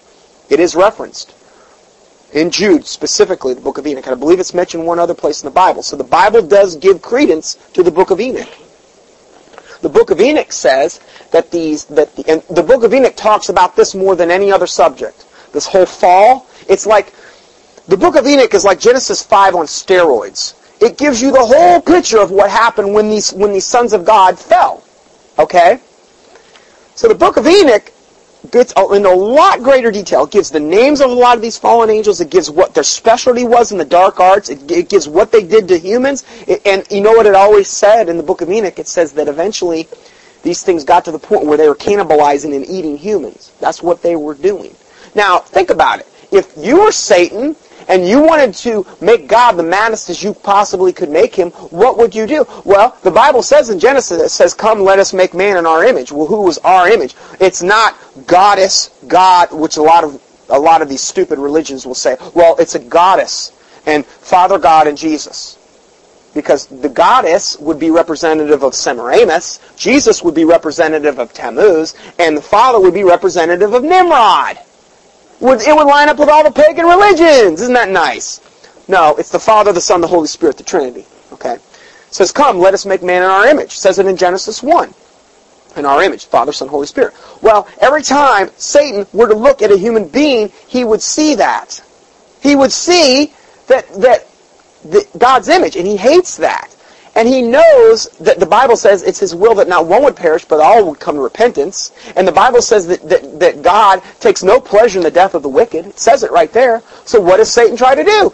He seeks to steal, kill, and destroy. Well, don't you think if he put his minions on this earth, and he's the battle leader of all these things, that he would try to take out as many humans and defile as many humans as possible? Now, what's the best way to defile a human? To interbreed them with a fallen angel. Best way you can defile them, that I can see. Take a fallen angel and interbreed that with a woman. Oh, that's never happened in the Bible. It did in Genesis chapter 5. It got so bad he had to wipe out the whole world. See, what I'm trying to do is I'm trying to act as though, okay, you be the judge, and I'll be the defense attorney, and I'm presenting a case here. I feel as though the evidence is so overwhelming. I'm just trying to make it as obvious to you all and to the people listening to this tape as it is to me. Because it's so obvious. Okay? So Satan wants to defile humanity. Another reason he wanted to defile humanity. Why? Because he had predicted, it said that Eve's seed would bruise the serpent's head. Well, he knew if he could eliminate the lineage of man, there would be no seed to bruise Satan's head.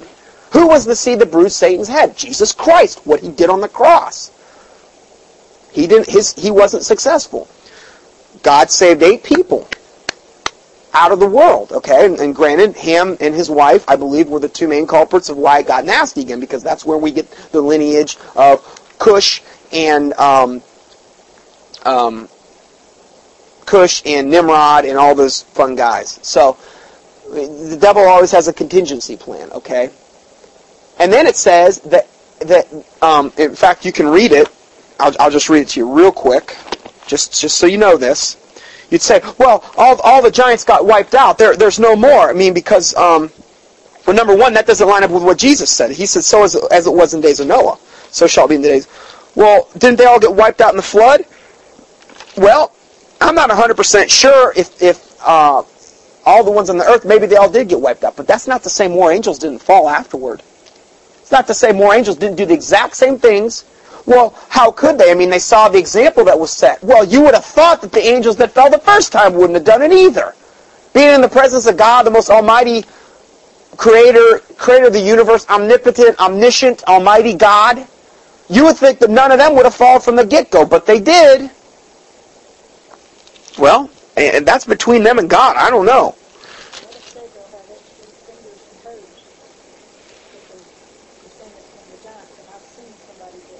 Yeah, you have. Yeah, there's earmarks of people that are, I believe, in this, I guess, this demonic bloodline. It says in Genesis 6, verse 4, it says, "There were giants in the earth in those days, and also after that." Also after that. What's after that? After the flood. So whether I don't know, maybe some of them went underground, because I know that's where a lot of these beings do their work. Maybe some of them went underground and came above ground. Maybe some more fell. I don't know. All I know is the Bible says they were after that too. That's irrelevant to me, really.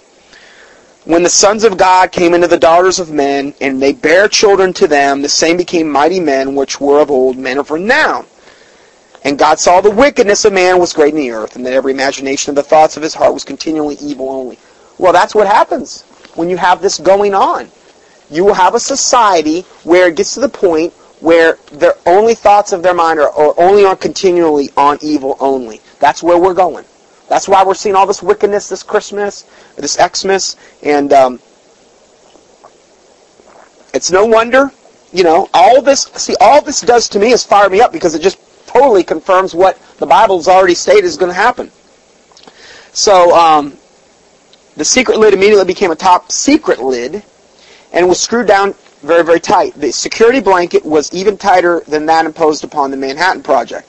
In the coming years, these events were to become the most closely guarded secrets in the history of the world. This is how seriously the government took this.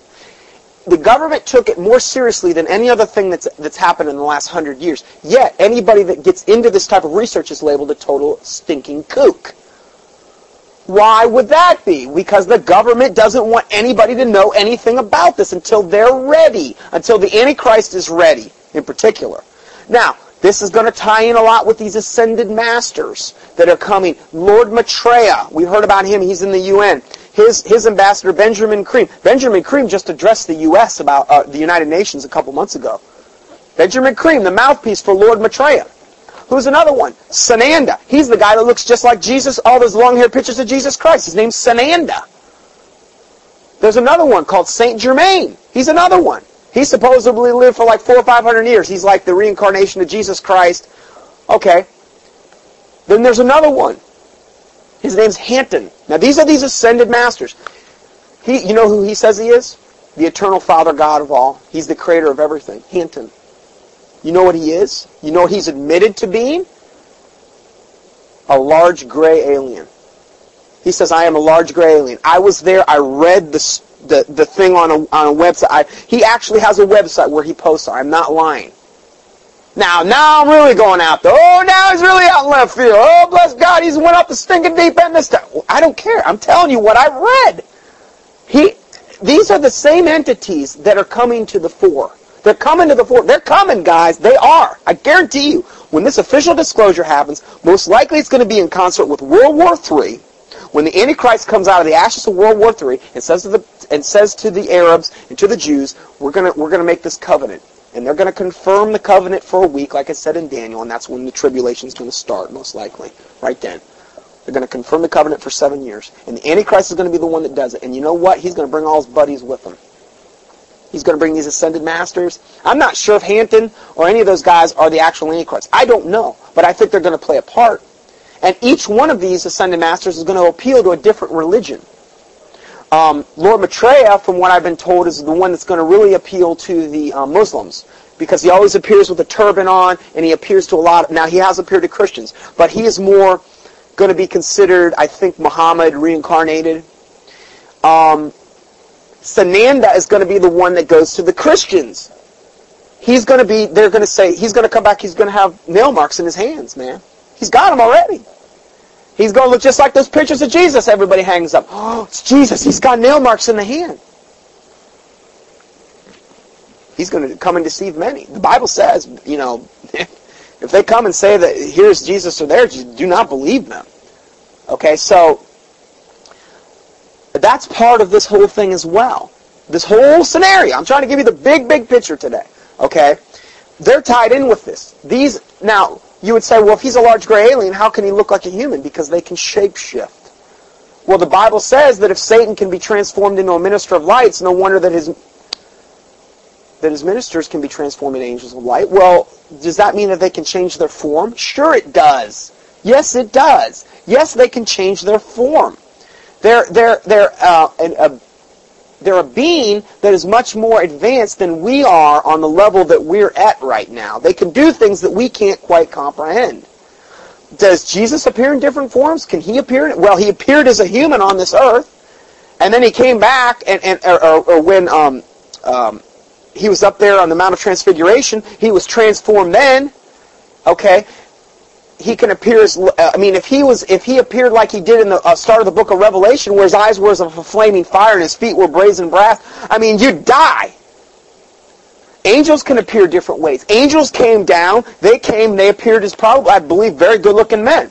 But the one that Daniel saw when he had done his 21-day fast, and the one that was prevented by the Prince of Persia, it said, when I saw him, I fell as dead at his feet. So he wasn't appearing the same way these other ones. I'm just trying to, okay, come let us reason together, saith the Lord. That's what we're doing here, okay? I'm trying to say, okay, I can hear the arguments, I can hear the objections. I'm trying to head off every objection before they even come up. Because I think this is something that needs to be addressed. And it sure is not being addressed by King James fundamental non-501c3 churches. Have you ever heard a sermon preached on that? In any of those churches. I doubt we're going to hear one tonight where we're going. I love them, but I doubt we're going to hear it. So, a special group of America's top scientists were organized under the project SIGN, SIGN, in December of 1947 to study the phenomenon. The whole nasty business was contained. In other words, the government didn't want nobody to know about this at all. They wanted this to be as top secret as you could possibly be. A low-level collection and disinformation project named Blue Book was formed under Grunge. This is another organization. 16 volumes were to come out of Grunge. Blue teams were put together to recover crashed discs or live aliens.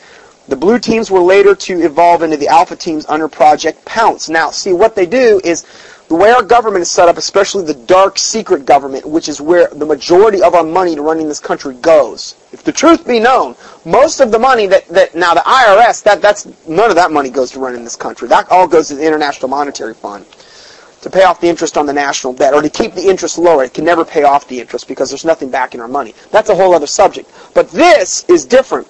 This is where a lot of our taxes end up going to these. They're called black projects. It's well known, okay, if you study it. These black projects, what they do is it's called compartmentalization. They have one organization layered over another, layered over another, layered over another. Well, doesn't Satan always want to operate in darkness and secrecy? Well, it's easier when you layer things under, and you do things in darkness hidden, because it's so much harder. And another thing, they don't have to answer to anybody. There's no accountability because nobody knows about it. So how could even the voting base object when it's not being known? Well, they control the media. Well, it's never going to get out in the papers. It's never going to get out in the mainstream. What I'm telling you right now is, they do not want people to know. So it says, during these early years, the United States Air Force and the Central Intelligence Agency, which is the CIA, exercised complete control over the alien secret. In fact, the CIA was formed by a presidential executive order first as the Central Intelligence Group for the express purpose of dealing with the alien presence. That's why the CIA was formed, for this very, very reason. Very reason. By executive order, by the president. Later, the National Security Act was passed, establishing it as the Central Intelligence Agency.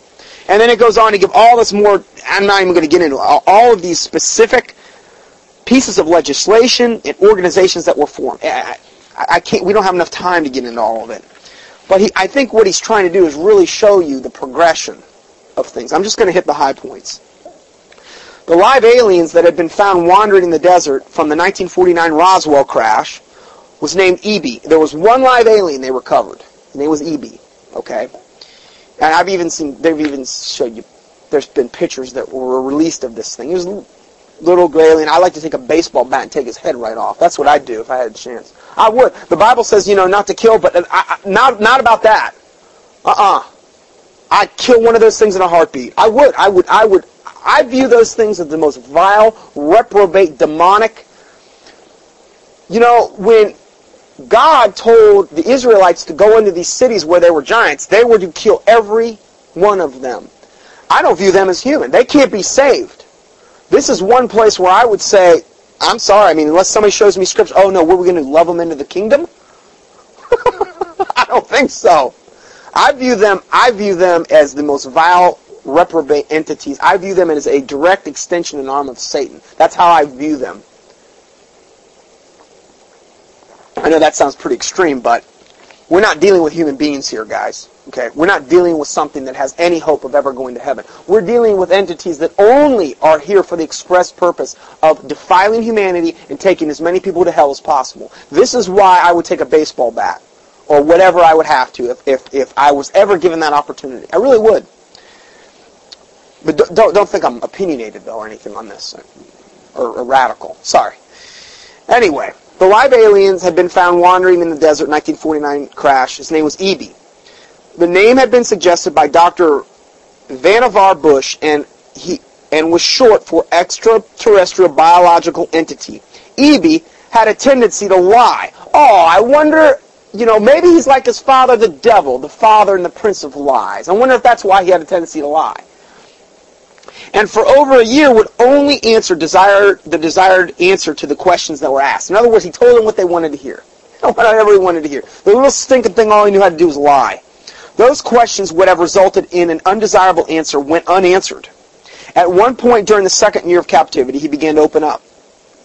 The information derived from EB was startling, to say the least. This compilation of his revelations became the foundation of what would later be called the Yellow Book. Photographs were taken of EB, among others, I was to view years later in Project Grunge. See, he was part of this later.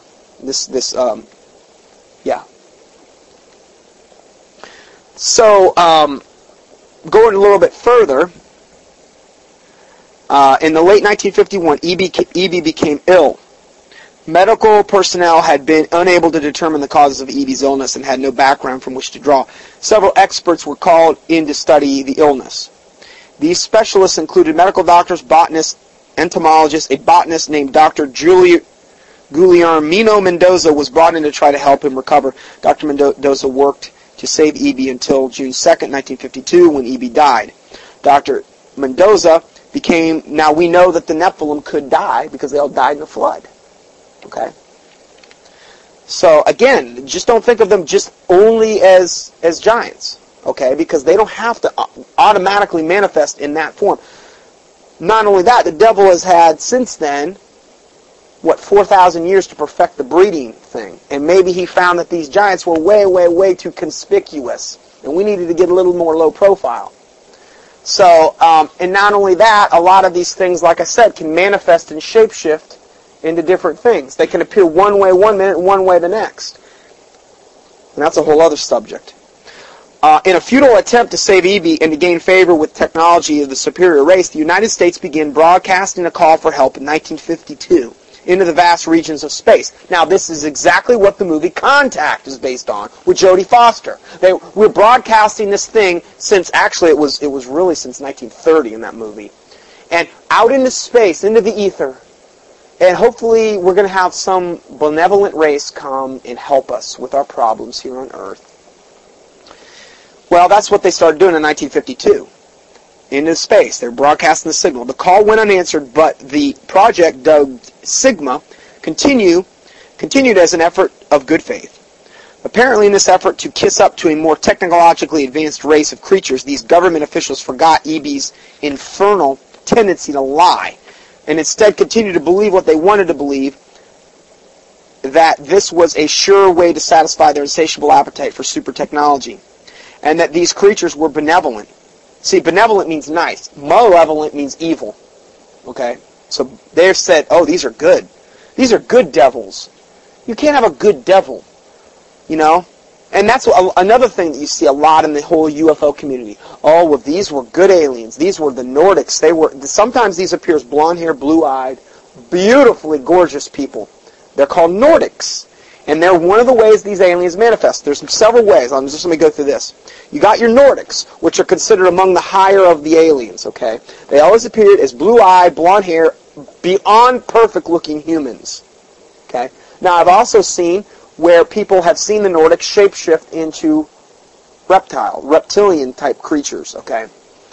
Okay, then you've got the gray aliens, which is what we're talking about here. Now, the gray aliens come in two varieties. There's a large gray alien, which are usually considered very, very high up in the whole caste system. And then there's the small gray aliens, which are considered the bottom of the barrel. The small gray aliens that we always see on TV are considered in this demonic hierarchy, are always at the bottom of the barrel. They're like the workers. They're like the drones, okay? What they actually are, I'm not 100%. I don't know whether they're Nephilim-like, bred for this particular purpose. Who knows?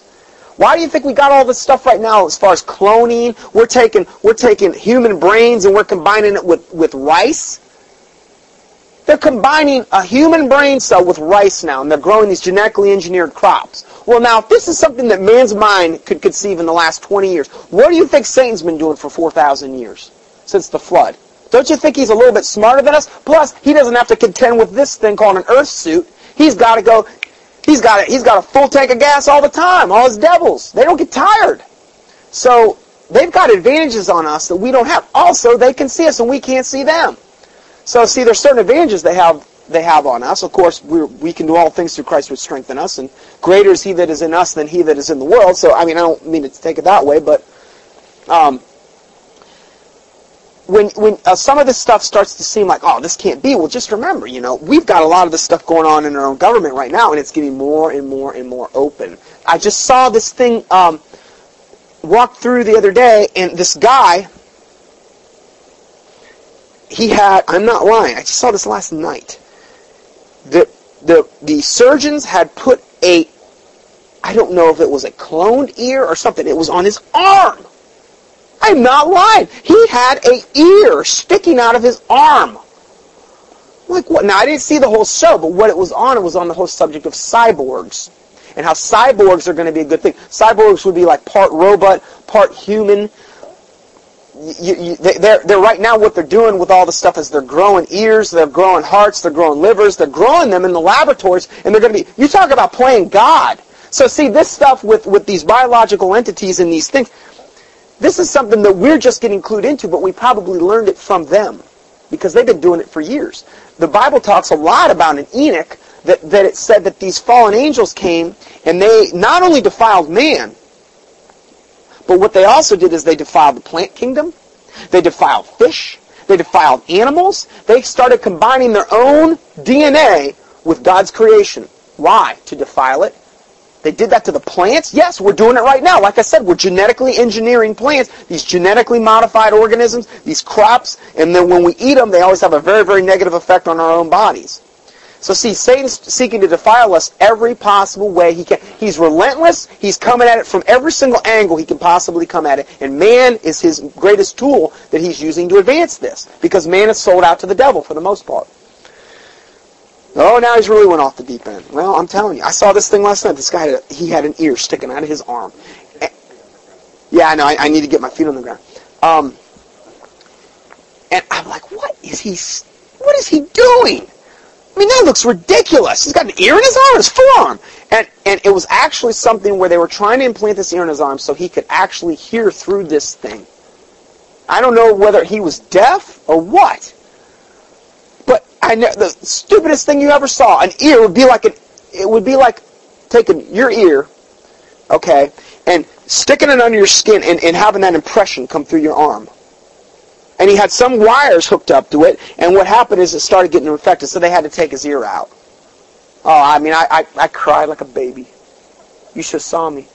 I went into a fetal position, cried, started sucking my thumb. I was crying like a baby, lost his ear. It's terrible. Just terrible. Anyway, just kidding. I thought to myself, I said, I've seen it all now. This guy's got ears growing out of his arms. That's nice. That's great. Yeah, it was right on the one of these shows. It was on cyborgs and how they're all going to be a good thing. They're interviewing these cyborgs. All it was opinions. That's all you ever get is opinions. Oh no, these cyborgs aren't going to be a blight to humanity. They're going to be a good thing. I really think they are. Who cares what you think? You're playing God. You're doing something you should never... The Bible says that a seed should produce after its own kind. Well, that kind of takes out this whole seed splitting, gene splicing, all this junk they're doing, combining pig with human, animal with human, all this cloning stuff they're doing. I guarantee you they got a whole cloned army of humans right now that they're not telling us about. Because normally, whatever we see on the news, they're about 20 years ahead of that, 20 or 30. And that doesn't... And look at here. They've hid this from us all these years. They don't want us to know. They've got a whole army, guaranteed, of cloned humans. And the thing is you always see with these alien abductions. What is the most common scenario on an alien abduction? Now, 3% of our population has said they've come right, which is millions of people, have said that they have been abducted by an alien.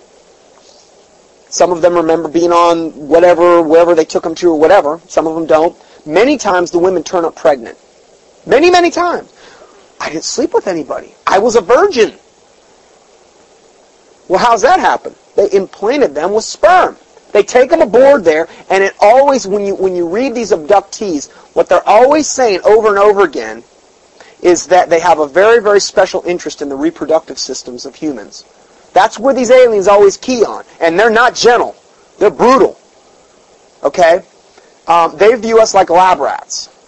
Get you on these ships or whatever they do, and what they do is they extract sperm from men, and they extract the eggs from women, and what they'll do is they grow things. I've heard people said that when they got on these ships, there were all these canisters lining the walls of all these half demonic beings, half human. I've read that so many times I can't even tell you. Oh, now he's really getting off in left field. I don't really care. I'm telling you, it's coming. All the stuff that's being shoved down our throat with the X-Files and the cloning, the genetic engineering, and the gene splitting, and the stem cell research, and the X-Files, and the movies. This stuff isn't just coming for no reason. I guarantee you this is end-time scenario stuff. It's cutting edge, but the Christian church avoids it like the plague. They just, oh, no, we don't want to get into that. That's just, we'll be labeled as nutcases. I don't really care. My life is not a popularity contest. And if anybody can debunk or disprove what I'm saying, let them come forth and do it, because I don't want to be putting out falsity. But I'm telling you, this confirms everything I've studied. And I'm telling you, this is what happens. Now, you cannot tell me that all these people that get abducted and always have a very, very similar common experience, and it's always centered around the reproductive systems of males and females. You cannot tell me that there's no reason or intent behind that. Well, what was the biggest thing in the Bible in the days of Noah? Reproduction with humans. And then it says in the book of Enoch that they went and they not only did it with humans, but they were reproducing with fish and with animals and with plants. They're doing the same thing today. It's as plain as day if you just study it. So anyway, I told you this was going to be lighthearted today now, didn't I? I told you it was going to be whimsical, fluffy, just not, easy stuff to take in. Now this is good stuff to bring up at your next family function. Strike up a conversation on this at the dinner table.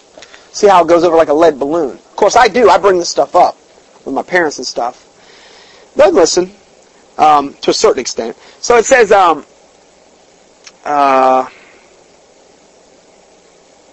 it said that they were the scientists that were talking to this EB devil wanted to believe that this was a sure way they may satisfy their insatiable appetite for super technology, and that these creatures were benevolent, in spite of the fact that human body parts were found on board of at least 2 of their craft.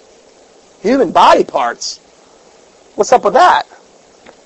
They have a preoccupation with human body parts. In our opinion, these officials deserve whatever their harmful actions may have been taken against them by these creatures as a result of establishing a relationship with what was obviously a malevolent alien race for the most selfish of all motives. In other words, they deserve whatever they get. The problem is they're bringing this all into humanity.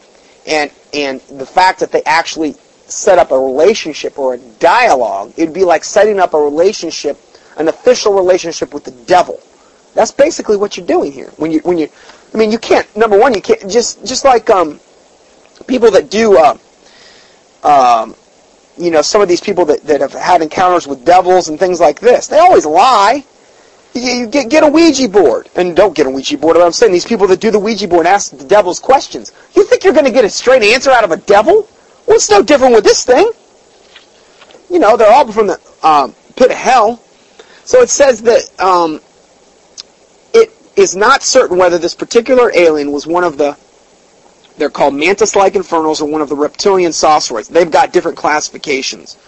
Oh, I didn't finish that. You got the small gray aliens, you got the large gray aliens. You got these things they're called insectoids or whatever. They look like a praying mantis or whatever. Now these are aliens that people have verified seen over and over and over and over again. Then you have your Nordics. And then the last one, they're called reptilians. And the reptilians appear as these big, gigantic, dragon-looking like things. Now the Bible talks a lot in the Bible about the dragon and how it was evil. Well, the reptilians, I believe, come in two varieties. There's a dark skin and then there's a lighter skin. And the lighter skin are like the highest of the highest of the high. They're like the royal order or whatever of these things. Now, I know, again, that sounds pretty lighthearted and whimsical, what I just said. But I'm telling you that if you read these accounts of these people, and you can't tell me they're all nuts. You can't tell me 3 million people are all nuts. Most of them don't want to come forward with this because they'll be labeled as a nutcase. Okay? I'm going to tell you why all these people have been getting abducted, and we're going to get into that. Whereas you go back 100 years ago, this wasn't prevalent. What's changed? I'm going to tell you what's changed. We're going to get into that. However, the movie Close Encounters of the Third Kind, which whitewashed the actual malevolent nature of the aliens to an incredible degree, depicted both the small, gray aliens and the long-armed, mantis-like creatures as working together. As we've said, it seems that the desire of the secret government to obtain the occult technology of these particular aliens was one of their main motivations for establishing a working contact with the Saucerian Greys, these gray aliens, instead of with the more benevolent, though protective human alien races, even if it were meant. Now, I don't believe any of them are good. That's where I would differ on him totally. Some of these guys actually believe that some of these things are good. They're all from the pit of hell. I don't care. There is no way I believe that because there's no scripture. Jesus came to this earth to seek and save that which was lost, to die for sinners, human sinners, they already had their chance. I'm sorry, they had their chance. Well, then somebody would say, well, what about these Nephilim? Now, Bill Schneeblin's come out and said that he believes they can be saved. He believes that a person that's basically like half fallen angel, half human can be saved. Because he says, well, they've got to... I don't know. The Bible says, talks a lot about the seed in the Bible and the seed being corrupted, and you can't get much more corrupted than that. I just don't think that, personally, I don't believe it's possible. I don't believe it's possible. Now that's a pretty outer spacey thing to even be talking about, but it will invariably come up. I don't agree with him on that. I think they're deceivers. All I can see about these aliens is they're deceivers. They're here to deceive and to trick us. And again, I keep referring to them as aliens, but really we should refer to them as Nephilim-like creations. There's some type of Nephilim, is what we're dealing with here. There's different forms, there's different degrees. Just like there's black skin races of humans, and there's white skin races, and there's tan, well, they've got different forms too. And there's different rankings, just like in any type of military, and like in God's army in heaven, there's angels of different ranks and different... Well, the same thing exists in this one. That's where they all originated from, if you think about it, before they fell. So this movie, Close Encounters of the Third Kind, whitewashed all of this thing about these aliens. They wanted to portray them as these benevolent, nice, wonderful beings that want to come to man and help him, solve all of his problems. And they're going to go one step further because all these aliens are actually coming and saying, I am your creator. Like this Hampton guy. this Hampton large gray alien, who he says he is, he has said, I am the creator of all things. I created all of you. And see, you were like my science project, 5 billion years ago, and now I've got to come back to straighten everything out because you've made such a mess of things. But I'm going to be good to you, and I'm going to come back and straighten it all out. Yeah. We were talking, the UFO people out there, and we're going to talk about this. They perpetuate this myth. They perpetuate the whole lie about, yes, they're from Zeta Reticuli, and these things are coming, and they're going to come to our planet, and some of them are good and some of them are bad, and there's going to be this big war between them. They're all evil. They're all from the pit of hell. I don't care what anybody says. They are all evil. There's no good fallen angels. And there's nothing good that a fallen angel can produce. You can't. You cannot bring forth fresh water from a salt water fountain. The Bible's sake makes that clear. You can't do it. If the seed be corrupt, a little leaveneth the whole lump. If the seed is bad, and that seed is a tear, that tear is a tear, and it's a tear. It cannot be redeemed. You can't do it. So that's the problem that you run into here. I'm very dogmatic on this. I just don't think that when we go down that rabbit trail, if we go down that road, then the Bible doesn't make sense. That's why I don't agree with them being good or bad. I don't agree with it. It's like good cop, bad cop. That's what this is. It's the ultimate good cop, bad cop. Because what is a good cop, bad cop? Well, that's when you go in to get interrogated by the cops, and one cop acts like he's your buddy, and the next cop acts like he's the mean guy. Well, when the mean guy walks out of the room, the cop that's playing good cops, he kind of tries to bond with the guy and try to get information out of him. That's what we have here with the aliens. It is the ultimate cosmic good cop, bad cop. That's what we're dealing with. It's as simple as that. Have you ever thought about it that way, Doug? That's what it is. It's a big cosmic good cop, bad cop. Oh, the Nordics are good. They're here for our help. We're gonna see that soon. But these bad other ones, these grays, they're very malevolent. But the Nordics are benevolent, and they're actually wanting to fight the two. I'm not saying there's no contention between Satan's kingdoms, because I believe that Satan's kingdom is evil, and there is envying, and there's backbiting, and they're vying for power struggle and control. The same thing happens on this earth between evil people. Okay? So I think that same struggle is probably taking place in this demonic realm, in this Nephilim realm.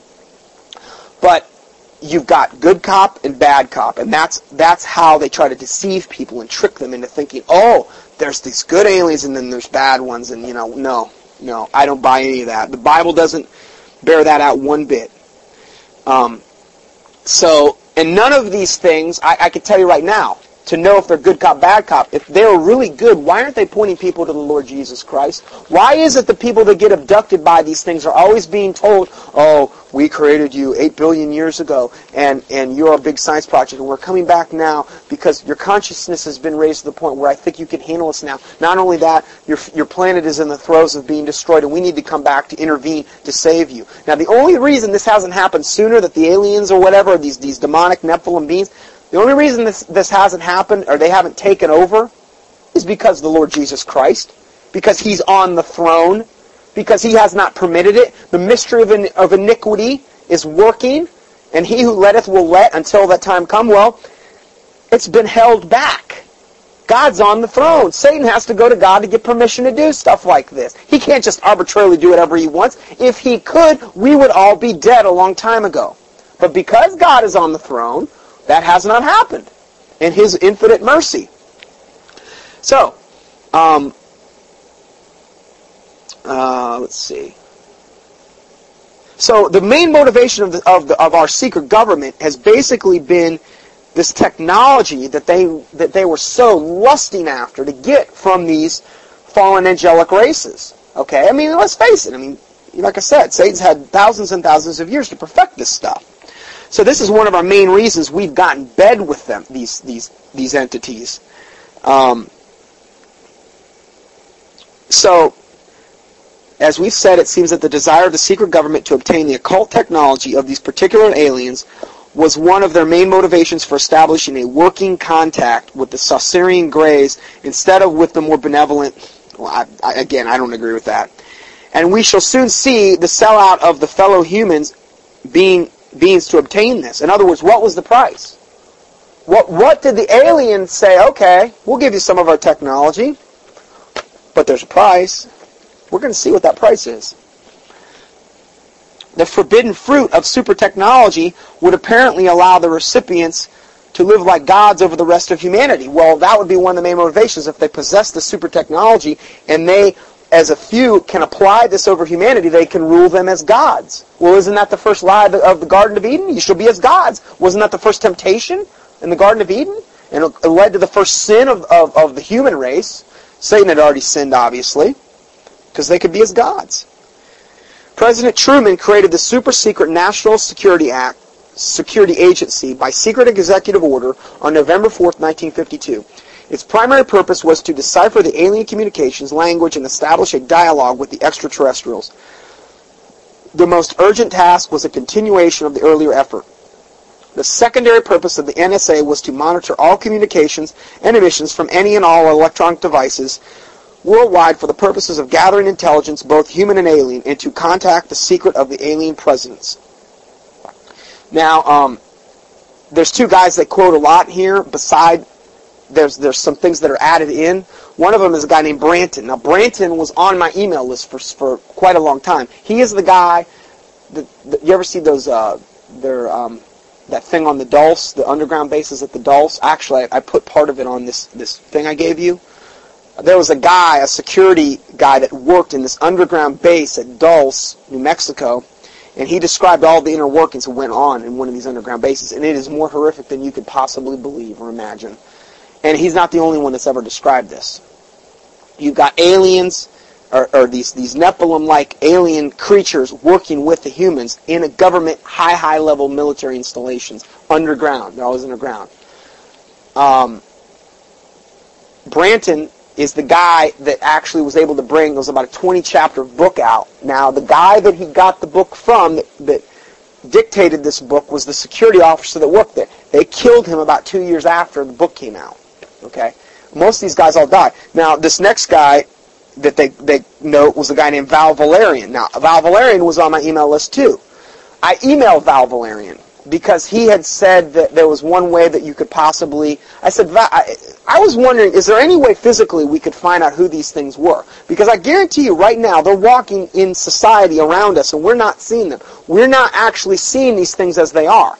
They're in a form that looks human, but again, Satan can appear as an angel of light.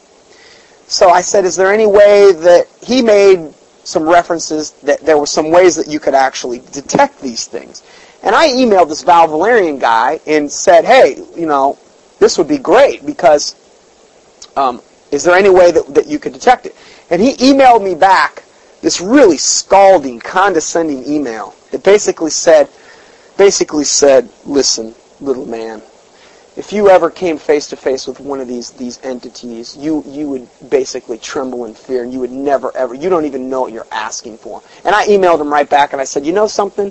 I believe my God is bigger than any of these stinking things, and I believe in the name of Jesus Christ that I can do all things through Christ which strengthen me, and I have on the full armor of God, and I'm not going to be intimidated by one of these things. And like I had told you before, I had that particular experience that I went through in my bedroom, only time in my life that I'd ever actually seen anything of a demonic realm, and only one word out of my mouth, and it was all over, and it was Jesus. That was it. That's all it took. So see, I have seen the power of one word. One word. And it's a proven fact, and that CE4 research is the only one that have ever done this research, that these people that get abducted, that actually are Christians, if they will cry out in the name of Jesus during the abduction always stops. Every time. Every time. Now, why isn't that on the front page of the papers? I've emailed that site to people that have been abducted and had all these horrible, horrible things happen to them out of compassion. And they don't respond. They just ignore it. It's almost as though, well, I would rather be abducted than have to give in to Jesus. What kind of stinking, twisted logic is that? Oh, no, I can accept anything but that. I can't accept... See, That's where the power is, Jesus Christ. This Val Valerian guy doesn't know. He lives in fear. Branton lives in total fear. I know. I don't live in fear. I'm not going to live in fear about these things. I believe the Bible says we battle not against flesh and blood, but against princes, principalities, rulers of wickedness in high places. I believe that's what we're dealing with. We're getting into this realm. It's more of a physical realm too, because we've actually have breeding taking place, which manifests in a physical body, okay? Which is what they had in the days of Noah. It's no different. It may be a little different way they're manifesting now. Of course, we don't really know what totally was going on back then either. They may have very well had the same exact thing set up today, where they had, the giants might have been the ones that were out in the open and were really the front men. Well, this is what we're going to have when we have this disclosure, and when the Antichrist comes to power. These things aren't gonna. I guarantee you, when the Antichrist comes into power, and all these false Antichrists are going to be there with all their little buddies, and this like Hampton who said he's a gray alien. Well, he never appears that way. How does he appear? As this big, beautiful, whatever, gigantic humanoid form. That's how he appears. They're going to appear like they're probably going to appear like the Nordics. They're going to appear like that would appeal to our flesh. They're going to appear like things that would really appeal to our flesh, probably. Wouldn't that be the smart thing to do? They're not going to appear like, two horns and a pointed tail and a pitchfork. Satan never does that. Ever. I mean, not until you get to the very, very end and it's too late. Maybe he'll manifest like that. These beings, like it's well known, the incubus and succubus spirits, that the succubus were the ones that have sexual intercourse with men, and the incubus are the ones that have sexual intercourse with women during the night. These beings always appear as these beautiful or very, very handsome either men or women. And many times, though, once they're done having sex with them, they morph into these hideous, stinking creatures. That's what's going to happen. So that's how we can dispel that whole myth, because I guarantee you they're not going to appear as they really are. So President Truman created the NSA to do all of these things. Well, anyway, Val Valerian emailed me that, and I emailed him back, and I was very matter of fact with him about it. He never responded to me. He never did respond to me about that. I thought it was pitiful. I thought to myself, you're in the wrong game, man. I said, you better get out. I mean, if you're going to live your life in fear, you don't even know where the true power is. I would be scared if I was in his shoes. I really would be. I mean, I'd be like, man, I've been exposing all these aliens and putting out a lot of truth. And I mean, you should read this Val Valerian's, guys. It's so far over my head, I can't even comprehend it. I mean, it's like, whoa. I mean, I've never read anything like what he puts out. And yet, he lives in total fear. And he acted like he was such a big man to me. You have no idea what you're contending with. These aliens would rip you apart. Would disembowel you in a heartbeat. I mean, just on. And I'm like, come on, man. This doesn't intimidate me. It just doesn't intimidate me. I feel as though nobody is really in any Christian ministry.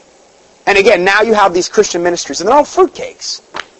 They really are. They're all off in left field. None of them are doctrinal. None of them are based. None of them have this foundation. None. Not one. None of them. And so, they many times walk around in fear too. They've got so many holes in their armor that they can't even think straight. I mean, and so, you've got really nothing out there that I can see. I mean, maybe I'm wrong. Maybe there are like-minded people like us or whatever that could have a comprehension of this. But I don't know of any. I don't know of one. I don't know one ministry. Not one. And that's what's sad. That's what's sad. And that's what's kind of scary, because it's like, I mean, how's this truth going to get out, God? I'll do a tour. I'd do a tour. Now, this would really be a bullet in the head tour if I did this tour on this stuff. I'd do it, though. I'd do it in a heartbeat. I'd love to do it. But the thing is the organization that I went with last time, they're so far off in left field now, they were then, but not as bad as they are now. I can't even, I've been even invited back twice, but I don't want to do it. I don't want to be associated with that. So I don't know. Maybe God will fund it or whatever. Here's what I really want. My desire is for everybody cowers in fear over, when you bring this stuff up about the aliens and the witches and the warlocks and the ghosts and the devils and all this other stuff, and I keep thinking to myself, but God is on the throne. That's all I can see. All I can see is He's on the throne. All I can see is He's all-powerful, omnipotent, omniscient. All I can see is that He looks at the heathen and laughs, and He shall have them in derision. All I can know is that time that I had that experience, that one word out of my mouth and it was all gone. They were defeated, like that. Now that's my reality, and I think, well, we as Christians need to have that as our reality. And here's another thing it does. If you really get a comprehension of this stuff, it makes the whole battle and the whole Bible come to life. It really does. I mean, it makes it seem really, really real to me. And it's like, wow, we really are in a battle, and I really want to fight, and I really want to expose this. And here's what I really want. I really want God's name to be glorified through these events. Not because I think I'm so big and tough or whatever, but I can do all things through Christ which strengthen me. And knowing that there's like 1 out of a billion maybe, I don't know, 1 out of a million right now that has any kind of totality of this knowledge and would want to do anything with it, God's going to have to use somebody. He's going to have to use somebody, and how can He use somebody that's totally ignorant of the facts? I mean, there's a training period, and I just don't see any ministry out there really training people about this. You're labeled as a nutcase. But I just got to believe that there's going to have to be a demand from God for people that will go forth and not be afraid to fight this stuff. That God can be glorified through. I mean, He did it with Gideon. I mean, Gideon, he pared down that army until there was hardly anybody there. God gets more glory when He uses fewer people to get the job done. If He has to use 1 billion people to get a job done, many times the people as a corporate body will say, well, we're going to take credit when it really wasn't theirs to begin with.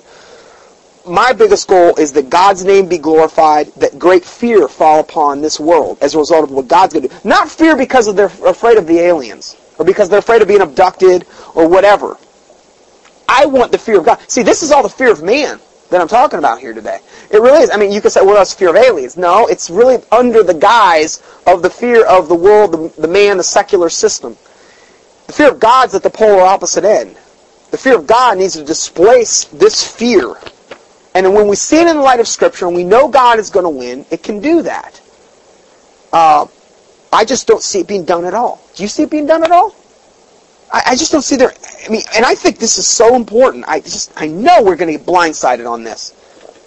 You take this a little bit further. Let's say that these things, when they do start to manifest openly, number one, you got to be saved. But number two, you got to have the faith to believe that you can actually have spiritual power over these things. Okay? To me, I would think that would be a tremendous way that God could potentially get glory, is if a Christian who was giving the glory back to God was actually fighting these entities. Now, whatever way God's going to have them fight, I don't know. Whether it's just going to be speaking the word, I don't know. But whatever way that's going to be, I guarantee you, God will get glory. Great fear will fall upon men, and many will be saved, because they're going to see where the true power actually is. But the problem I see is there's so few Christians right now which would have any comprehension or clue on how to deal with this. They're going to be pastors by the droves, retreating, probably leaving the pulpit. Can you imagine? Official disclosure. These aliens. And now this is coming. Okay? I mean, this is coming. I'm telling you, it's going to happen. If we live to see it, it will definitely be in our lifetime. And what are the preachers going to do with this one? Their congregation is going to turn to them, and they're not going to have a clue how to answer it. You know what they're going to probably do? They're going to go along with whatever the government's saying and whatever these aliens are saying, and try some way to try to harmonize it with Scripture. I don't know how they could do it.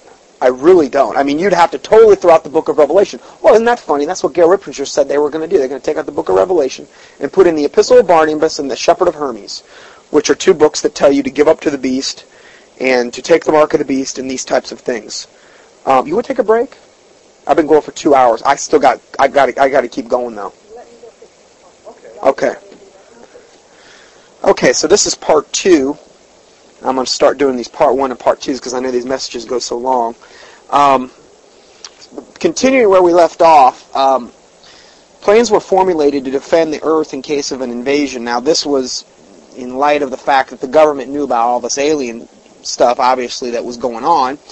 So they were concerned about defense. Great difficulty was encountered in maintaining international secrecy. It was decided that an outside group was necessary to coordinate and control international efforts in order to hide the secret from the normal scrutiny of the governments by the press. See, we had to have a secret government because this was they wanted to keep this such a big secret. Now, the result was the formation of the secret ruling body, which became known as the Bilderberger Group. The group was formed and met for the first time in 1952. They named them after the place where they publicly met for the first time, which was the Bilderberg Hotel. Now, so far we've got the NSA, now these are just the ones I've talked about, the big ones. The NSA, National Security Agency, we've got the CIA, the Central Intelligence Agency, and the Bilderbergers, all formed as a result of the alien thing. Now, these are some of the most corrupt, ominous New World Order groups that we hear about. And yet it all came about as a result of this whole alien thing. Now, so that's what I'm saying. We can tie a lot of stuff into this that's really heavy duty. Beginning in 1953, a new president occupied the White House. He was a man used to a structured staff organization with a chain of command. His method was to delegate authority and rule by committee. He made his decisions, but only when his advisors were unable to come up with a consensus. His normal method was to read through or listen to several alternatives and then approve one. The president was General of the Army Dwight David Eisenhower. During his first year in office, 1953, at least 10 more crash disks were recovered, along with 26 dead and 4 live aliens. Now, why all these disks were crashing, I don't know if it was God in His grace was having mercy on us at this point. I don't hear about this happening now. But it seemed like in that 5-year time span when we were really starting to get in bed with these aliens, these things were crashing like crazy. Now, I don't know. I think that the Lord's the only one that could orchestrate something like that. I mean, I don't know. I guess we're only going to know that one when we get on the other side. But so he and he gives all the states where they were found. Eisenhower knew that he had to wrestle and beat the alien problem. He knew that he could not do it by revealing this secret to Congress. Early in 1953, the new president turned to a friend and fellow member of the Council of Foreign Relations, which is another extremely corrupt group, Nelson Rockefeller. Oh, great. Now you're really getting in bed with Satan. Eisenhower and Rockefeller began planning the secret structure of an alien task supervision, which became reality within 1 year. Eisenhower and Rockefeller began planning the secret structure of the alien task supervision, which was to become the reality within 1 year. The idea for MJ-12 was thus born. MJ-12 is another organization they created to further supervise this whole alien thing. So we've got all these high-level, dark, corrupt organizations being spawned to try to deal with this whole alien thing. So much evil has come from this already. Okay? The Bible says, by their fruit you shall know them. Well, all I see is evil. It was Nelson's uncle, Winthrop Aldrich, who had been crucial in convincing Eisenhower to run for president. The whole Rockefeller family, and with them the Rockefeller Empire, had solidly backed Dwight D. Eisenhower. Eisenhower belonged heart and soul to the Council of Foreign Relations and the Rockefeller family. Asking Rockefeller for help with the alien problem was to be the biggest mistake Eisenhower ever made for the future of the United States and maybe for humanity. That's a pretty big statement right there. That's pretty big. I mean, you're asking the devil to help you out with this alien problem. It's just like the Rockefellers are basically like one of the 13 families in the Illuminati that run the world, that basically get their orders directly from Satan. So you've got one big satanic mishmash. And, it's all vying for power, contending for things. And there's no good that can come of any of this. In 1953, astronomers discovered large objects in space. which were tracked moving along toward the Earth. It was believed that they were asteroids. Later evidence proved that the objects could only be spaceships. Project Sigma intercepted alien radio communications. When the objects reached the Earth, they took up very high geosynchronous orbits around the equator. There were several huge ships. Their actual intent was unknown. Project Sigma and a new project, Plato, through the radio communications using computer binary language, were able to arrange a landing that resulted in face-to-face contact with these alien beings from another planet. Now, this is how the alien beings always portray themselves. We're these aliens. We're from some far-off galaxy or whatever. I'm not saying that fallen angels couldn't do that, but I think most of what we're contending here on Earth, when the angels fell, where did they fall? They fell to Earth. Why did they fall? Well, because that they wanted to procreate with human women was the primary motivation off the get-go. But to corrupt humanity, okay, what motivation would a fallen angelic race have to be on a planet far, far away if they could come here and corrupt us? Now, maybe God has kept them in another part of the galaxy. I don't know. It's hard to be dogmatic about 100% of this, but I'm just throwing out possible scenarios here. So the landing took place in the desert. The movie Close Encounters of the Third Kind is a fictionalized version of this actual event. Project Plato was tasked with establishing diplomatic relations with the race of space aliens, who they referred to them as. I referred to them as demonic Nephilim and fallen angels. A hostage was left with us as a pledge that they would return and formalize a treaty. In the meantime, a race of humanoid, these are the Nordic blondes, the Nordic beautiful blondes. That's Leslie.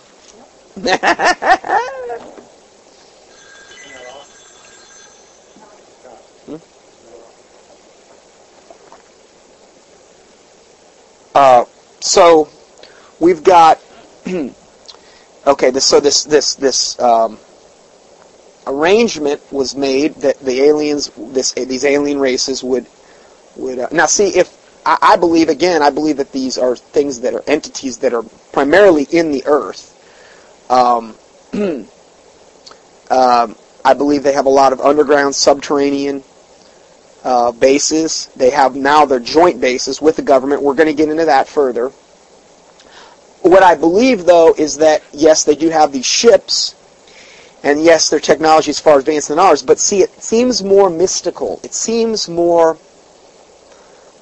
theatrical. If they come from some far, far galaxy like Zeta Reticuli, and they came here and they let's say they're returning. There are great space brothers in the sky, and they're returning now to basically check on their little science project that they made millions of years ago. And they're returning here to save us from ourselves. But see, if they've already been here all along, it takes a lot of the whole. It's kind of anticlimactic. See, these things are just devils. They're deceivers. I don't believe one thing. I don't believe any of this, that they're from other. Now, maybe they do have. I don't know.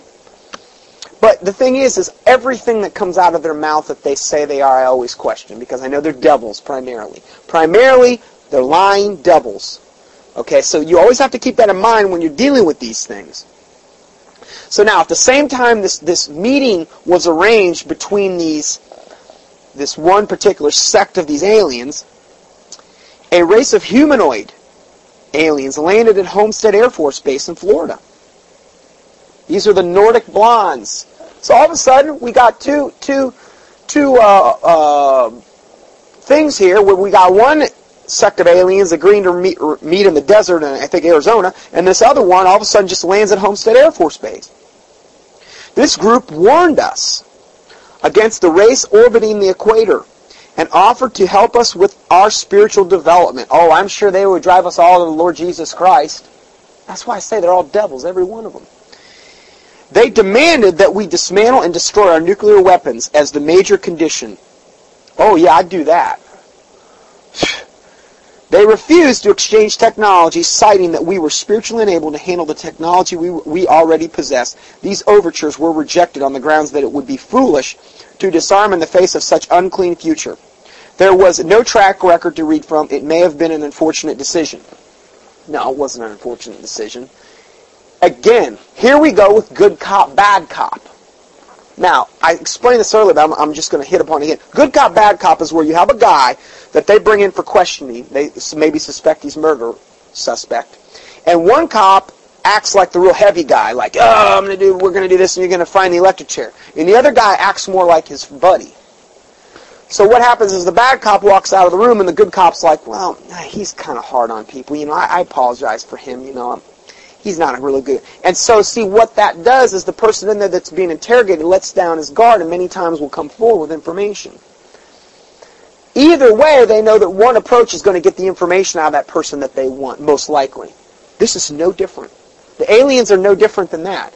What they've done is, now we're going to have some get-together in the desert with this malevolent race, this race that is basically portraying themselves as good guys. But then all these we got these blonde-haired, blue-eyed, gorgeous Nordic ones, they show up at Homestead Air Force Base at the same time and say, don't do business with these guys. They're out for they're no good.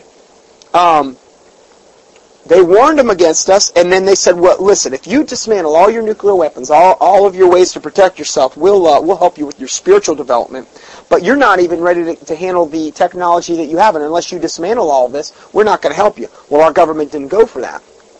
What did that do? It drove them into the arms of the others. Satan's good at what he does.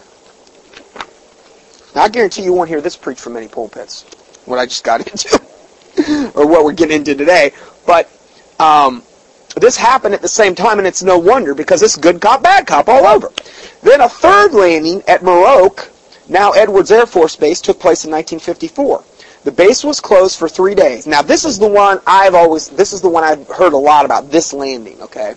So again, this isn't the first time I've ever read this, and all of a sudden I'm coming here like a chicken with my head cut off, bringing this before you, okay? I've read this same information many places, different places.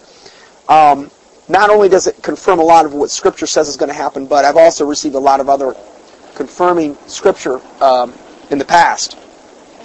In the third landing at Meroke, now Edwards Air Force Base, this took place in 1954. The base was closed for 3 days, and no one was allowed to enter or leave during that time. The historical event had been planned in advance. Details of a treaty had been agreed upon. President Eisenhower, arranged to be in Palm Springs on vacation. On the appointed day, the president was spirited to the base.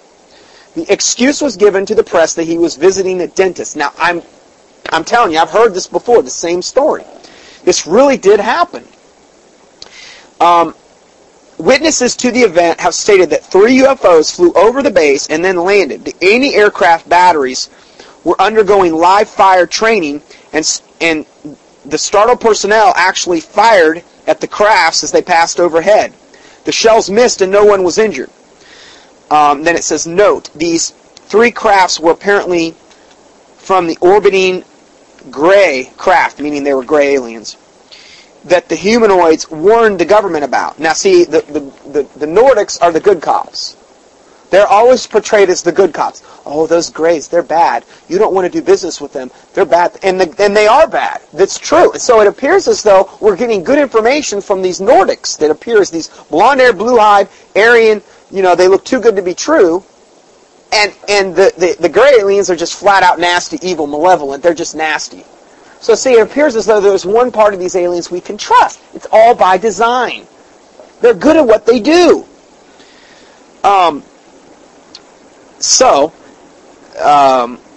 This meeting apparently resulted in one of the U.S. government's major treaties with the Gray aliens. This fact that the startled gunners failed to destroy the alien ships may have been unfortunate, as such an event might have led to the treaty being aborted. In other words, if they would have actually destroyed one of these Gray aliens through these anti-aircraft guns, the Gray aliens probably would have pulled out and said, we're not signing a treaty with you. But see, the thing is the Gray aliens, these Nephilim demonic creatures that we got in bed with in our government, they knew exactly what they were doing. And they knew they were the ones that they knew exactly. See, a lot of times Satan can't force you to do something. I think that's the thing that Scripture bears out. Satan doesn't twist your arm to go fornicate with somebody. He doesn't force you to do this or that. You have a free will, and God was giving even our government a free will to do the right thing at this point. God was not going to permit these demonic entities to come and to force us to do something.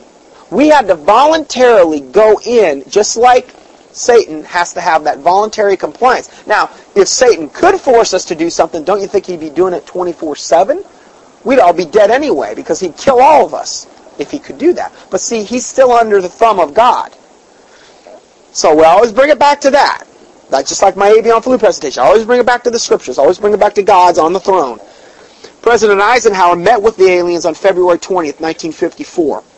Now, I've got a whole DVD that gets into this, too. I think you've seen that. In fact, that guy spoke 3 months before I spoke at the Prophecy Club. A formal treaty between the alien nation and the United States of America was signed. We then received our first alien ambassador from outer space. He was the hostage that had been left on the first landing in the desert. His name was His Omnipotent Highness Krill. Well, shoot, he could be fit in right at any Masonic meeting. Most worshipful master, whatever. These guys don't have any shortage of ego, evidently. His Omnipotent Highness Krill? Oh, nice. In the American tradition of disdain for royal titles, he was secretly called Hostage Krill. Shortly after this meeting, President Eisenhower suffered a heart attack. And then he puts in quotes, the judgment of God, ? Well, I'm sure it probably was. Four others were present at the meeting, who were Franklin Allen of the Hearst newspapers. Where have I heard of Hearst newspapers? Well, they're the ones that got Billy Graham in power. The Hearst newspapers were the one, they got a phone call from that one guy, and he said, pump up Billy Graham, meaning put him up, and now he's the most popular evangelical Christian figurehead of all time, taking many, many to hell. So he was one of them. Well, I don't think it was front page news, though. Then the next person was Edward Norse of the Brookings Institute. The next one was Gerald Light of the Metaphysical Research fame, and Catholic Bishop McIntyre of Los Angeles. Well, sounds like you got a lot of devils represented there. The reaction was judged as a microcosm of what the public reaction might be. In other words, they wanted to have some people, like they wanted to have a Catholic bishop and some guy from a Metaphysical Institute, some guy from a newspaper, and this guy from the Brookings Institute, and they wanted to see what their reaction was going to be to these aliens. Okay? Because they figured if they saw their reaction, maybe they would know how the public would end up reacting. Okay? Based on their reaction, it was decided that the public could not be told. Later studies confirmed the decision as sound. An emotionally revealing letter written by Gerald Light spells out in chilling detail. He said, "My friends, I have just returned from Muroc." Now this is where these aliens landed at this base, Edwards Air Force Base. "The report is true, devastatingly true. I have made the journey in the company with Franklin Allen Hearst of the papers, Edwin Norse of the Brookings Institute, and Bishop McIntyre of L.A. We were allowed to enter the restricted section after about 6 hours, in which we were checked on every possible item, event, incident, and aspect of our personal and public lives." In other words, they gave them the once-over before they were allowed to go in and see what was going on. They really, everything. "I had the distinct feeling that the world had come to an end with the fantastic realism, for I have never seen so many human beings in a state of complete collapse and confusion, as they had realized that their own world had indeed ended, with such finality as to beg the description. The reality of other plane aeroforms is now and forever removed from the realms of speculation, and made a rather painful part of the consciousness of every responsible scientific and political group." In other words, he had no doubt. He had no doubts at that point. None of them had any doubts as the result of alien life forms. They felt as though seeing this advanced technology, they figured their life had ended. They were freaking. It's what you would expect for somebody in the world. I wouldn't react that way. I know I wouldn't. And most Christians would react this way because they would have no answer. They would just throw up their hands and they'd throw out the Bible. Is really what would happen. Let's see here. Well, the Bible says everything that can be shaken will be shaken. This is part of this shaking that's taking place in the end time, the shaking. And if your foundation is not on the rock of Christ Jesus, well then you're going to be shaken right off your sand foundation and you're going to collapse. See, that's how he's going to test people. That's how he's going to find out really who's his kids and who's not his kids. That's why I think this is so important. One of the reasons. So during my 2 days visit, I saw 5 separate and distinct types of aircraft being studied and handled by our Air Force officials. Now, these aircraft are these flying saucer-like discs, with the assistance and permission of the Etherians. He called them the Etherians, meaning they came from the ether, the vapor. I have no words to express my reactions. It has finally happened. It is now a matter of history. President Eisenhower, as you may already know, was spirited over to Muroc one night during his visit to Palm Springs. It is my conviction that he will ignore the terrific conflict between the various authorities and go directly to the people via radio and television. And if the impasse continues much longer, from what I could gather, an official statement to the country is being prepared for delivery about the middle of May. Well, this was 1954, February 20th. We're a little past May. 50 plus years past that May.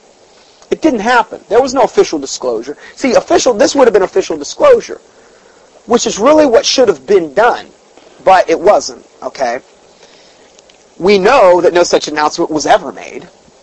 The Silence Control Group won that day. We also know that 2 more ships, for we can find no witnesses, either landed sometime after the 3, and were already at the base before the 3 landed. Gerald Light specifically states that 5 ships were present and were undergoing study by the Air Force. His metaphysical experience is evident in that he calls the entities Etherians. Gerald Light capitalized Etherians, calling attention to the fact that these beings might have been viewed as gods. Oh, well, isn't that what Satan said to Eve in the Garden of Eden? He said, God knows that the day that you eat of the fruit, the fruit of the tree of the garden of the knowledge of good and evil, that ye shall be as gods. Capital G. Gods. Plural. Not G, but gods.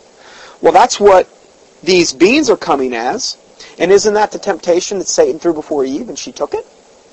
Well, isn't that going to be the temptation that all these devils are going to be presenting to us? We're going to take you to a higher plane of existence. You're going to be as gods. You're going to be as us someday, but you have to come and do it on our terms. You're going to be like the Ascended Master some days, but you have to start where you're at, and we have to help you with this process. This is going to be the lie that's fed us. This is the lie of the New Age, really, is what we're dealing with.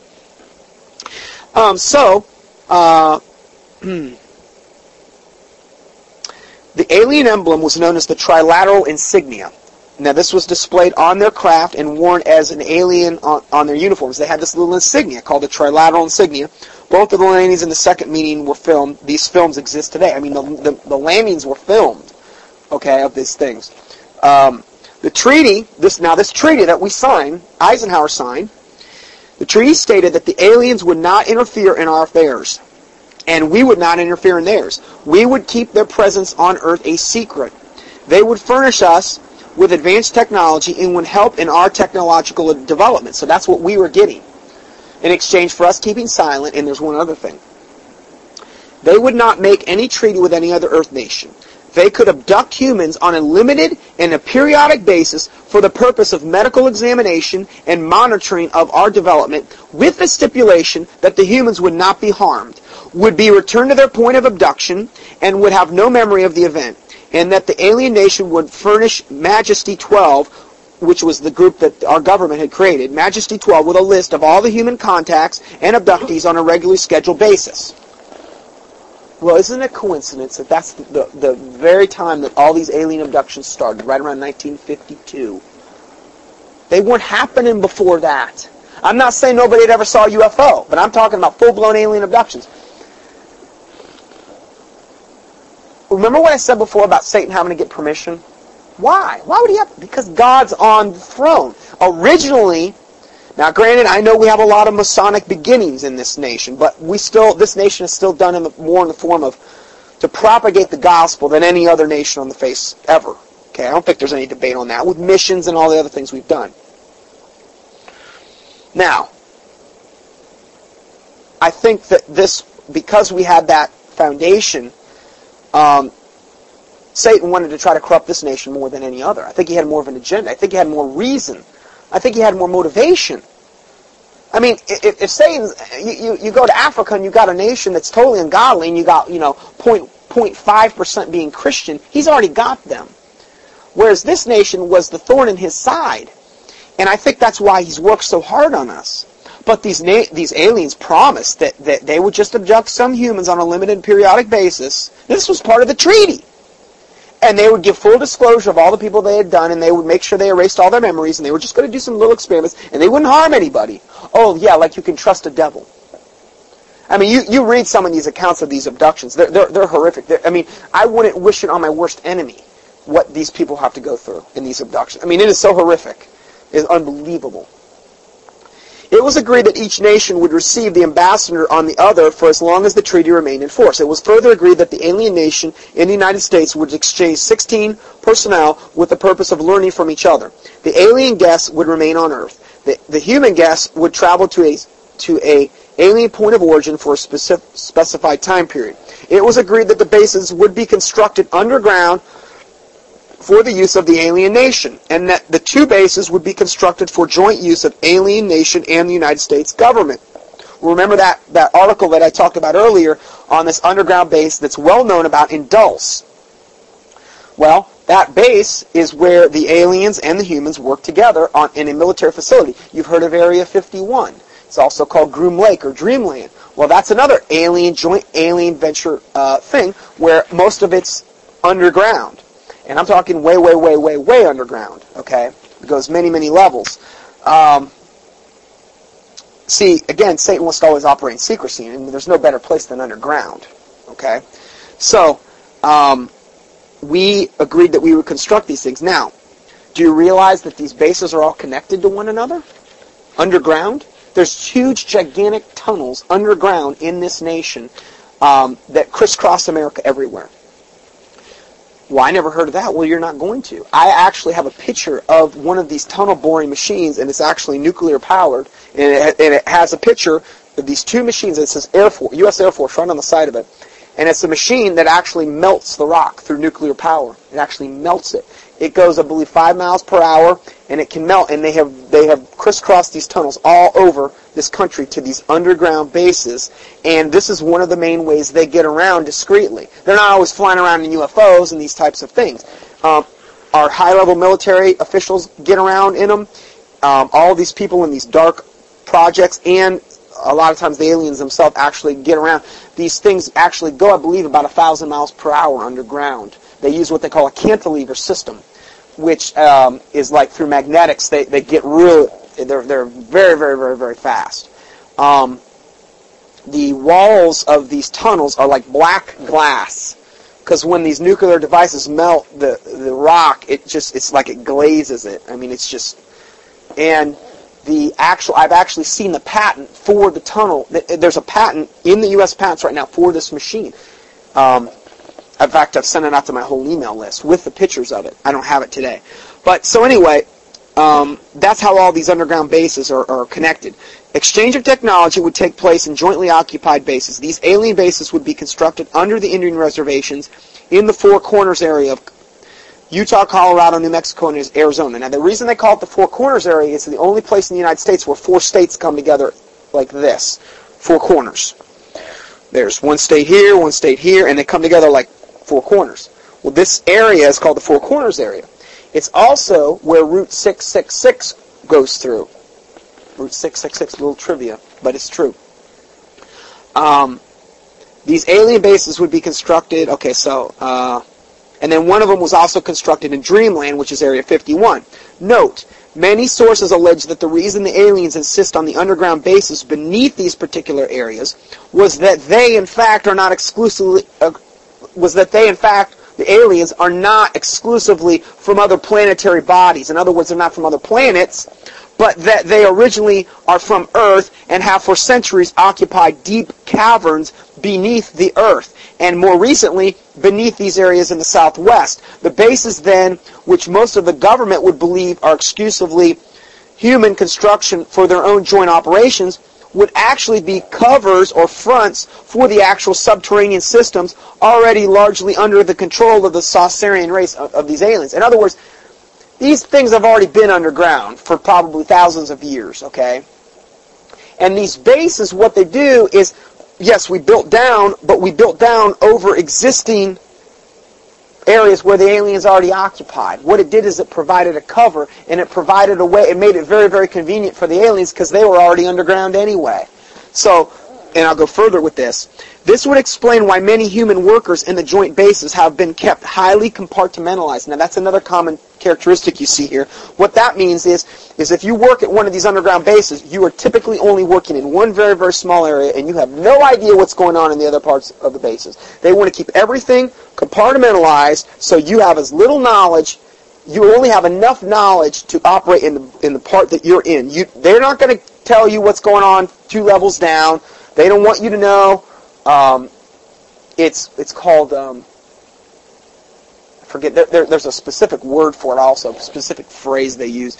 But a need-to-know basis. It's all need-to-know basis. That's it. Whatever you need to know is the only thing you're going to know. That's it. Very secretive.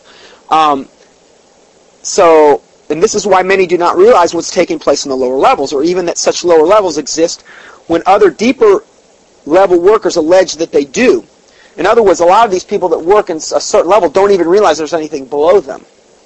Now, this guy that actually worked at one of these bases that wrote this big paper, now he's dead, he actually said that when you went in there every day, they would issue you a brand new card, and that you would go in there, you would have to strip naked, totally naked. They would weigh you to like whatever, and then you could put your clothes back on that, and they would x-ray you and weigh you, making sure you're not smuggling nothing into this place. And then when you came out, you had to do the same thing. You had to that way you couldn't take out nothing. You couldn't take out any alien technology. You could take out nothing. And when you used that card at the end of the day, it sucked it in the machine, and you had no proof you'd even been there. They're good at what they do. And they would actually weigh you again, and if you were off by like so many ounces or whatever, they would actually really, I don't know if what they would do. They would even do further things to make sure that this extra weight or whatever could be compensated for. That's how high security we're dealing with here.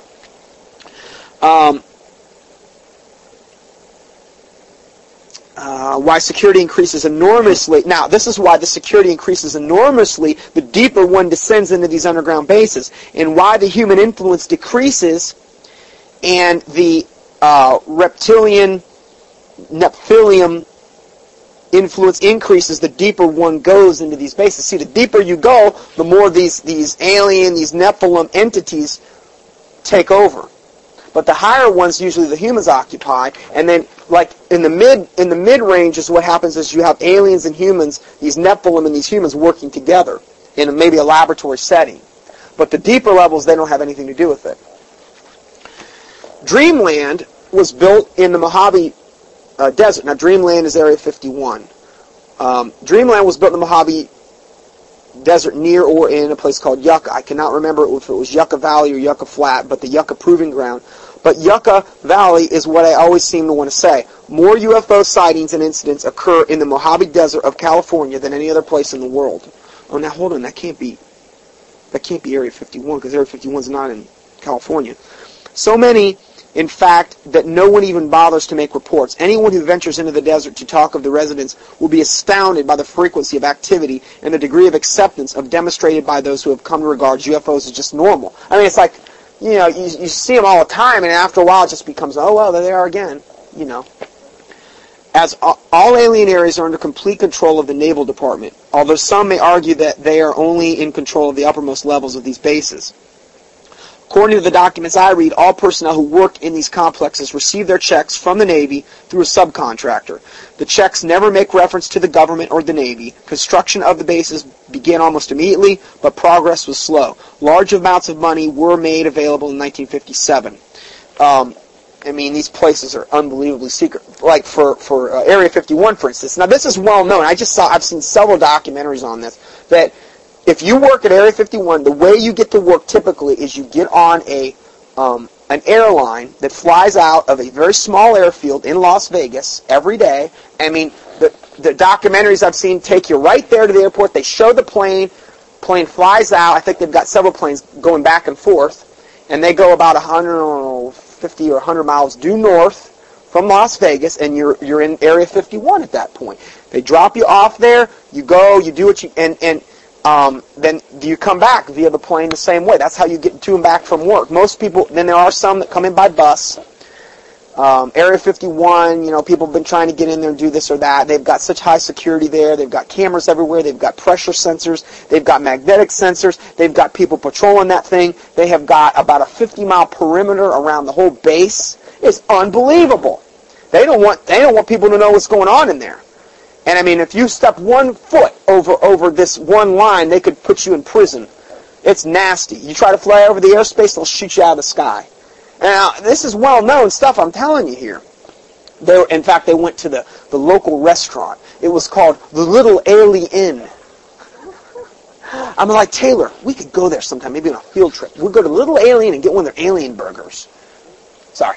Anyway, it was the Little Alien Inn. And that's the place, that's like the watering hole everybody goes to because it's the only restaurant in town. The population's only like 300 of this little town, kind of outside of Area 51. And they have all the, you can get your T-shirts and your mugs and your alien, various and sundry alien paraphernalia. And, it's got all the junk in there. But they say that they basically get people coming in there every day with another story about what's going on there. So, this is something that's getting, in fact, of all the places in the United States, this is the place where you see most of the attention being focused is Area 51. Okay? So, then we have Project Red Light was formed and experiments in the test flying craft were begun in earnest. A super top secret factory was built at Groom Lake in Nevada. In the midst of the weapons test range, it was codenamed Area 51. The installation was placed under the Department of Navy, and all personnel required what they call a Q clearance, as well as executive, presidential, majestic approval. In other words, you had to have the highest clearance you could possibly have to even get into this place. That's how secret it was. This was ironic due to the fact that the President of the United States does even not have clearance to this site. Even our President can't get in here. The alien base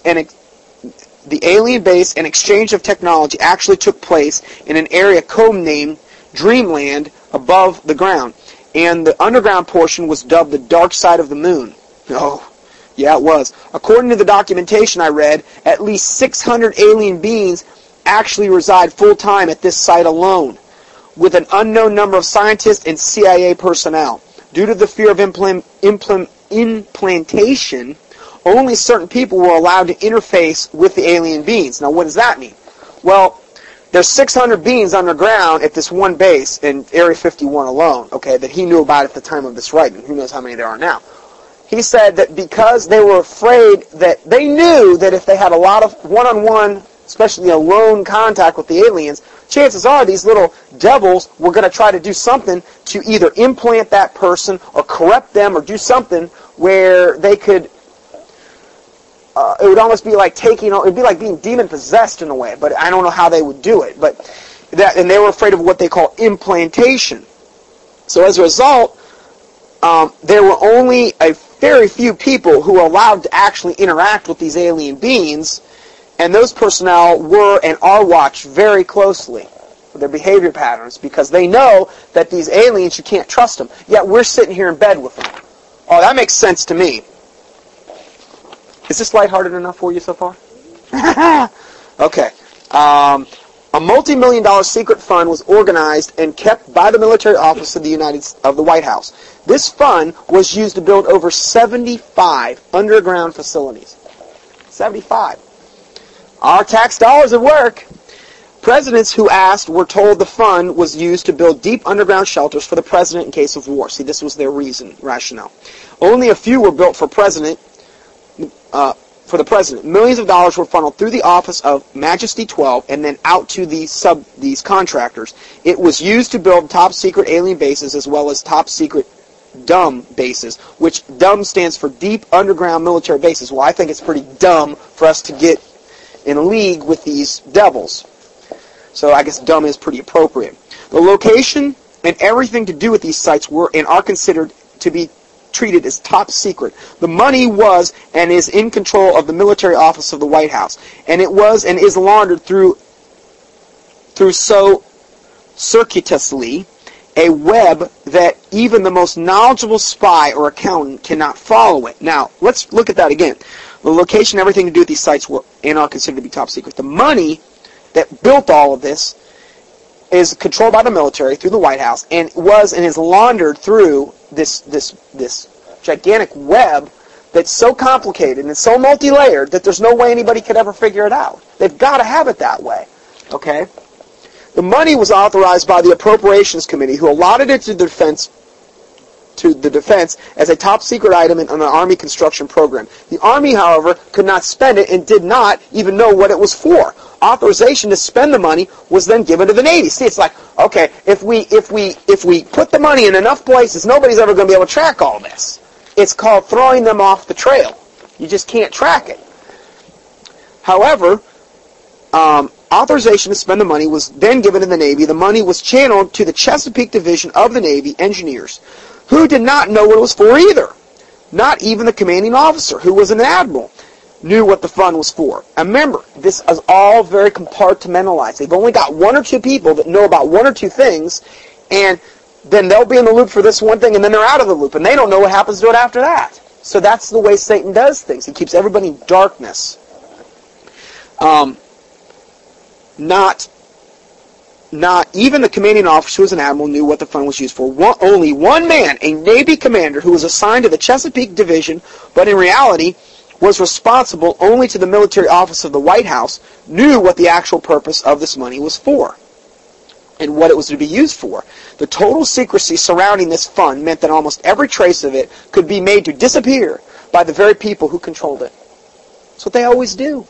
There has never been, and most likely never will be, an audit of any of this secret money. And I'm telling you, this is where a gigantic chunk of our tax dollars go. I mean, I'm talking, there's more money put. You know how much money it costs to do these underground bases? You can't even conceive. The mind-boggling. The one at Dulce, they said it's the size of Manhattan, the city of Manhattan underground.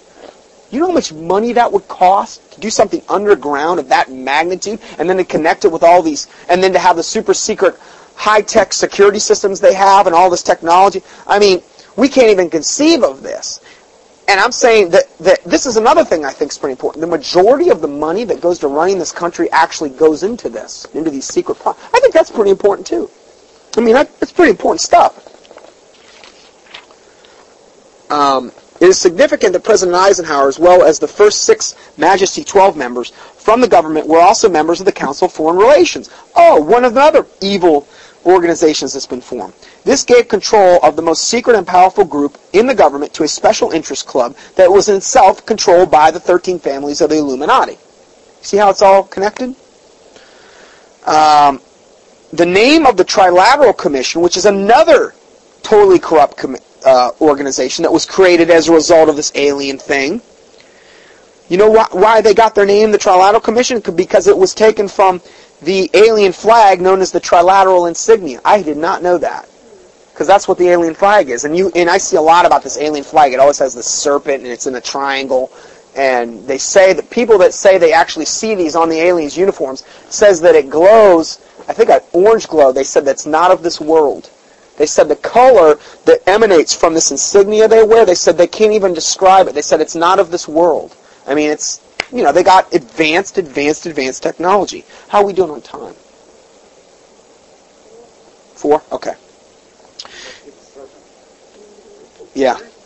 By 1955, it became obvious that the aliens had deceived Eisenhower and had broken the treaty. Mutilated humans were... Yeah. So, Eisenhower believed that he had been, they deceived. Mutilated humans were being found along with mutilated animals across the United States. It was suspected that the aliens were not submitting a complete list of human contacts and the abductees to Majesty 12. Remember the treaty? Oh, we got to submit everybody we're abducting, and we got to give you a list, and we got to give you full disclosure. Now they're finding people that are mutilated, animals that are mutilated. Well, it said that they wouldn't harm us. Oh, well, I'm sure you can believe the devil. That's what you get for believing the devil. The Soviet Union was suspected of also interacting with them, and this actually proved to be true as well. In other words, the aliens also said, we're going to make no treaties other than with you. Well, so far, from what I can read, every single thing they said in this treaty, they lied about. Well, that's what you expect of the devil. You expect him to do this. You're so stupid if you believed anything he said in the beginning. The aliens stated that they had been and were then manipulating masses of people through secret societies, witchcraft, magic, the occult, and religion. The aliens were?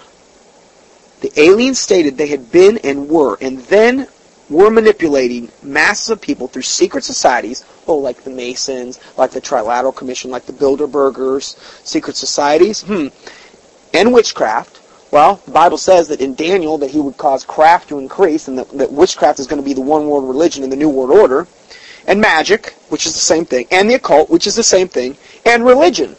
Well, sure, he's definitely doing it through religion, through just as much through the so-called pseudo-apostate Christian church as he is using the Catholic Church, because I won't even put them with the apostate Christians, because they're not Christians, they're devils.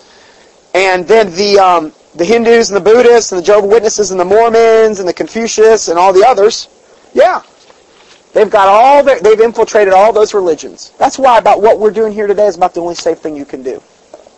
Now, Doug, if I find out you're an alien, I'm going to be mad. So anyway,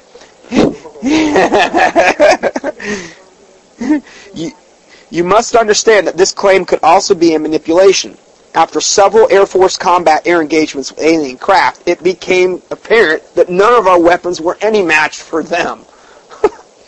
So then we go further. The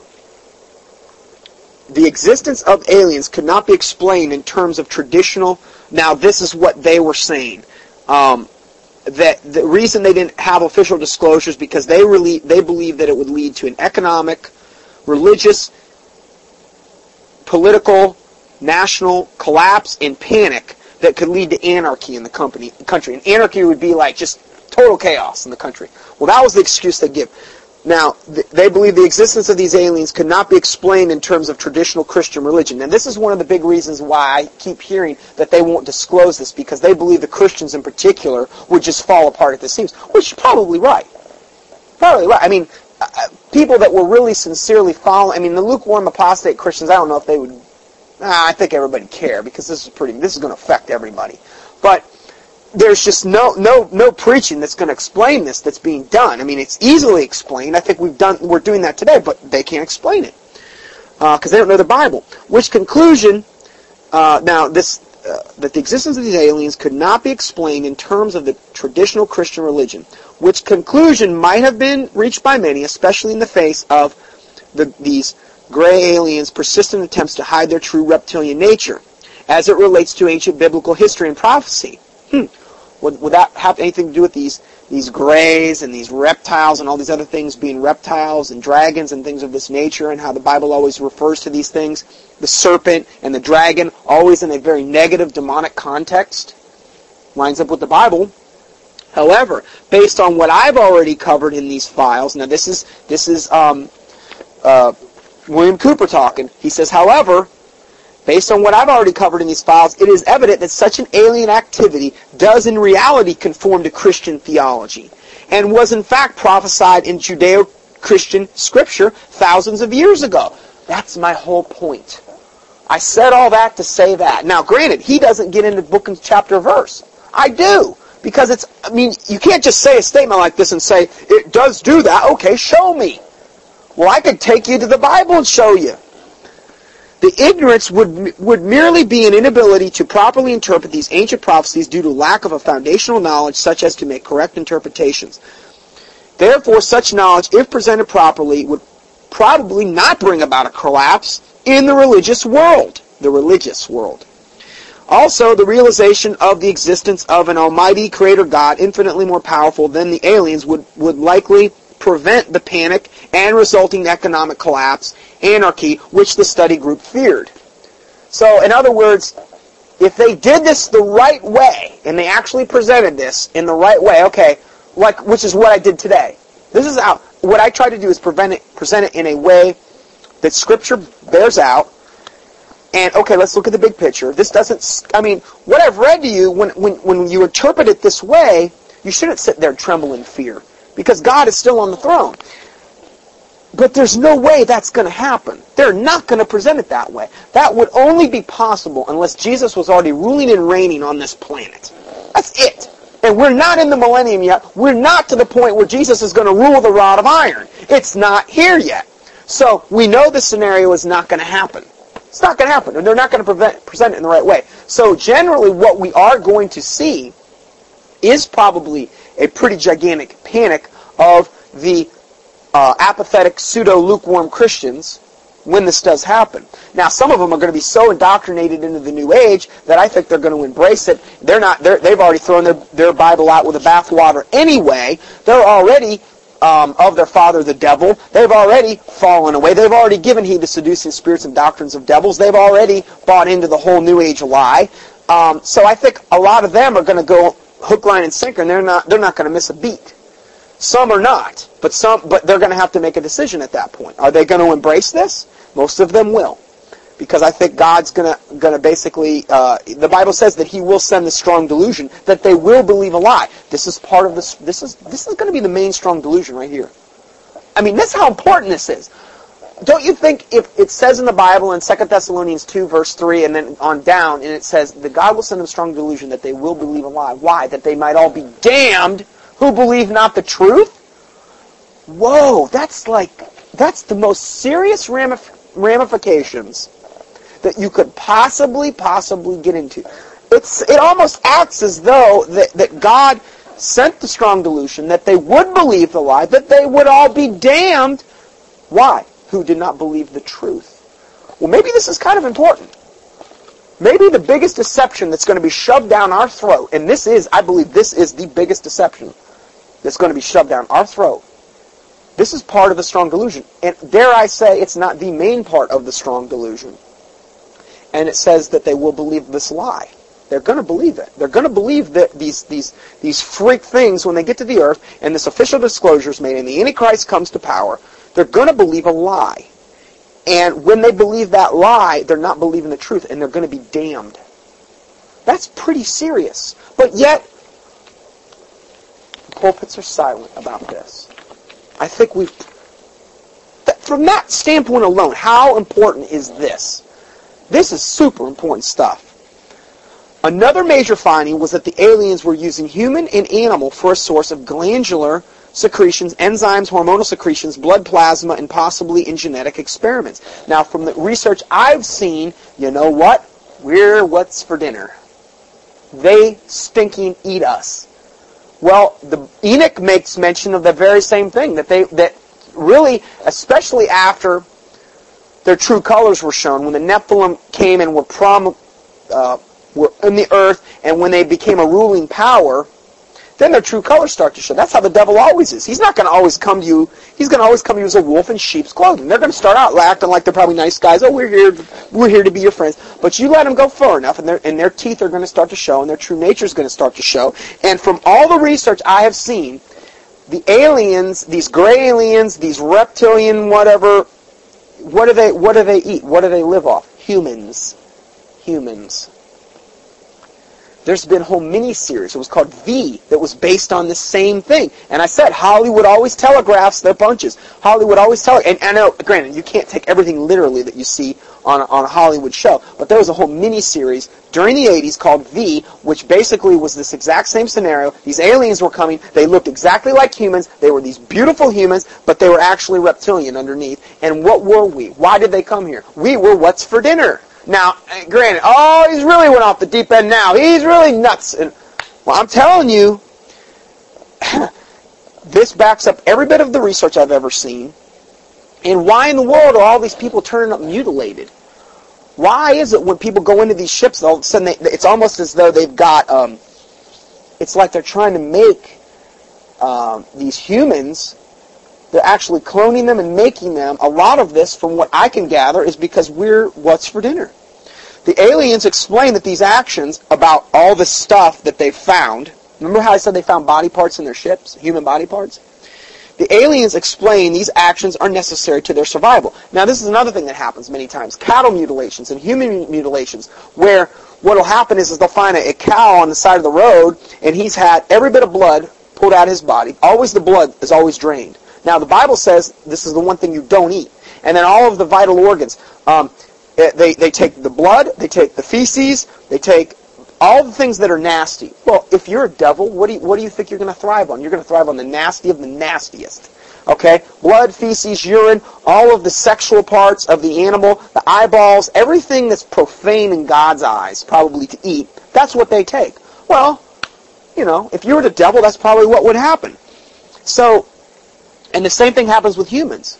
When they find them, well, from what I've seen also, in order for them to maintain, especially the aliens that are walking among us, okay, now this is going to get a little wacky, but from what I've seen, remember how I said the Bible says that if Satan can be transformed into an angel of light, it's no marvel if his ministers can be, and that these things are actually walking among us right now? I believe this is the case. But yet we're not actually able to identify them properly. The reason they can actually hold this form and appear as humans is because they drink copious amounts of human blood. That's what they subsist off. And other human secretions. Why would they do that? Because that's how they maintain their form. It's a well-known fact that the higher you get in witchcraft, the more blood that is required for you to ingest. It is one of the major prohibitions in Scripture not to eat blood. Well, of course, again, Satan's always seeking ways he can defile, and he knows that if you're drinking a lot of blood or consuming a lot of blood, that you're going to be defiled. And this is how, blood has human DNA.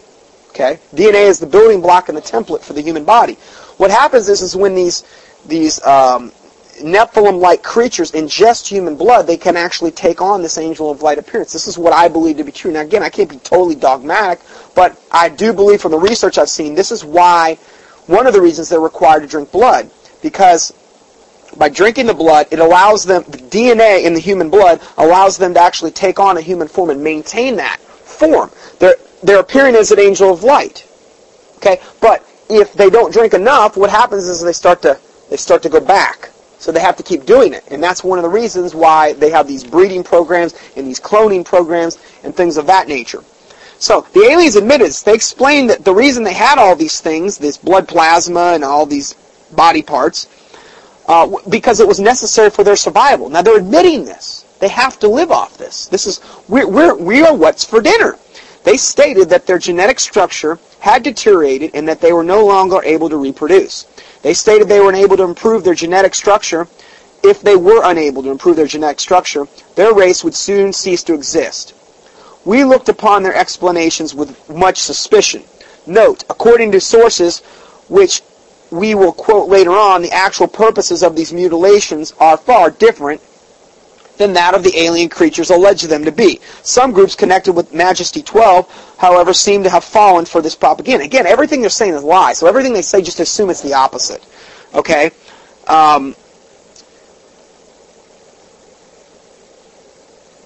In other words, and also this lie that they said they were incapable of reproducing. I don't believe that either. In spite of these allegations that they cannot reproduce, certain witnesses have alleged that the Greys, these Grey Nephilim aliens, are actually reproducing profusely within these deep underground bases. I've heard of stories where they've got these gigantic vats basically filled with humans suspended in these big liquid tanks. It's like a big gigantic science experiment. They're creating humans. They're creating some humans that are half these Nephilim, which what the Bible says was going to happen. It says this was going to happen, as it was in the days of Noah.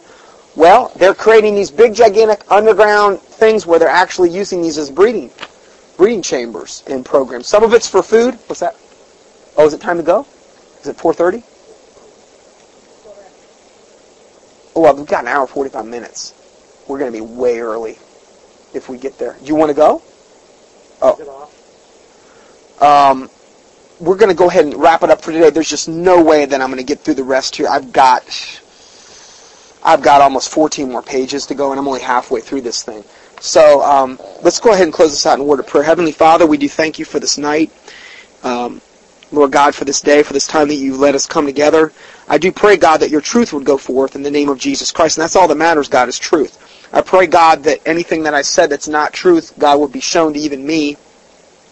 Lord God, I don't want to be putting forth anything that's not of you, that doesn't line up with your word. But I believe it's so obvious, God, what you're trying to show us here. It's so obvious. The Scripture bears it out, and what you predicted is coming to pass right before our eyes.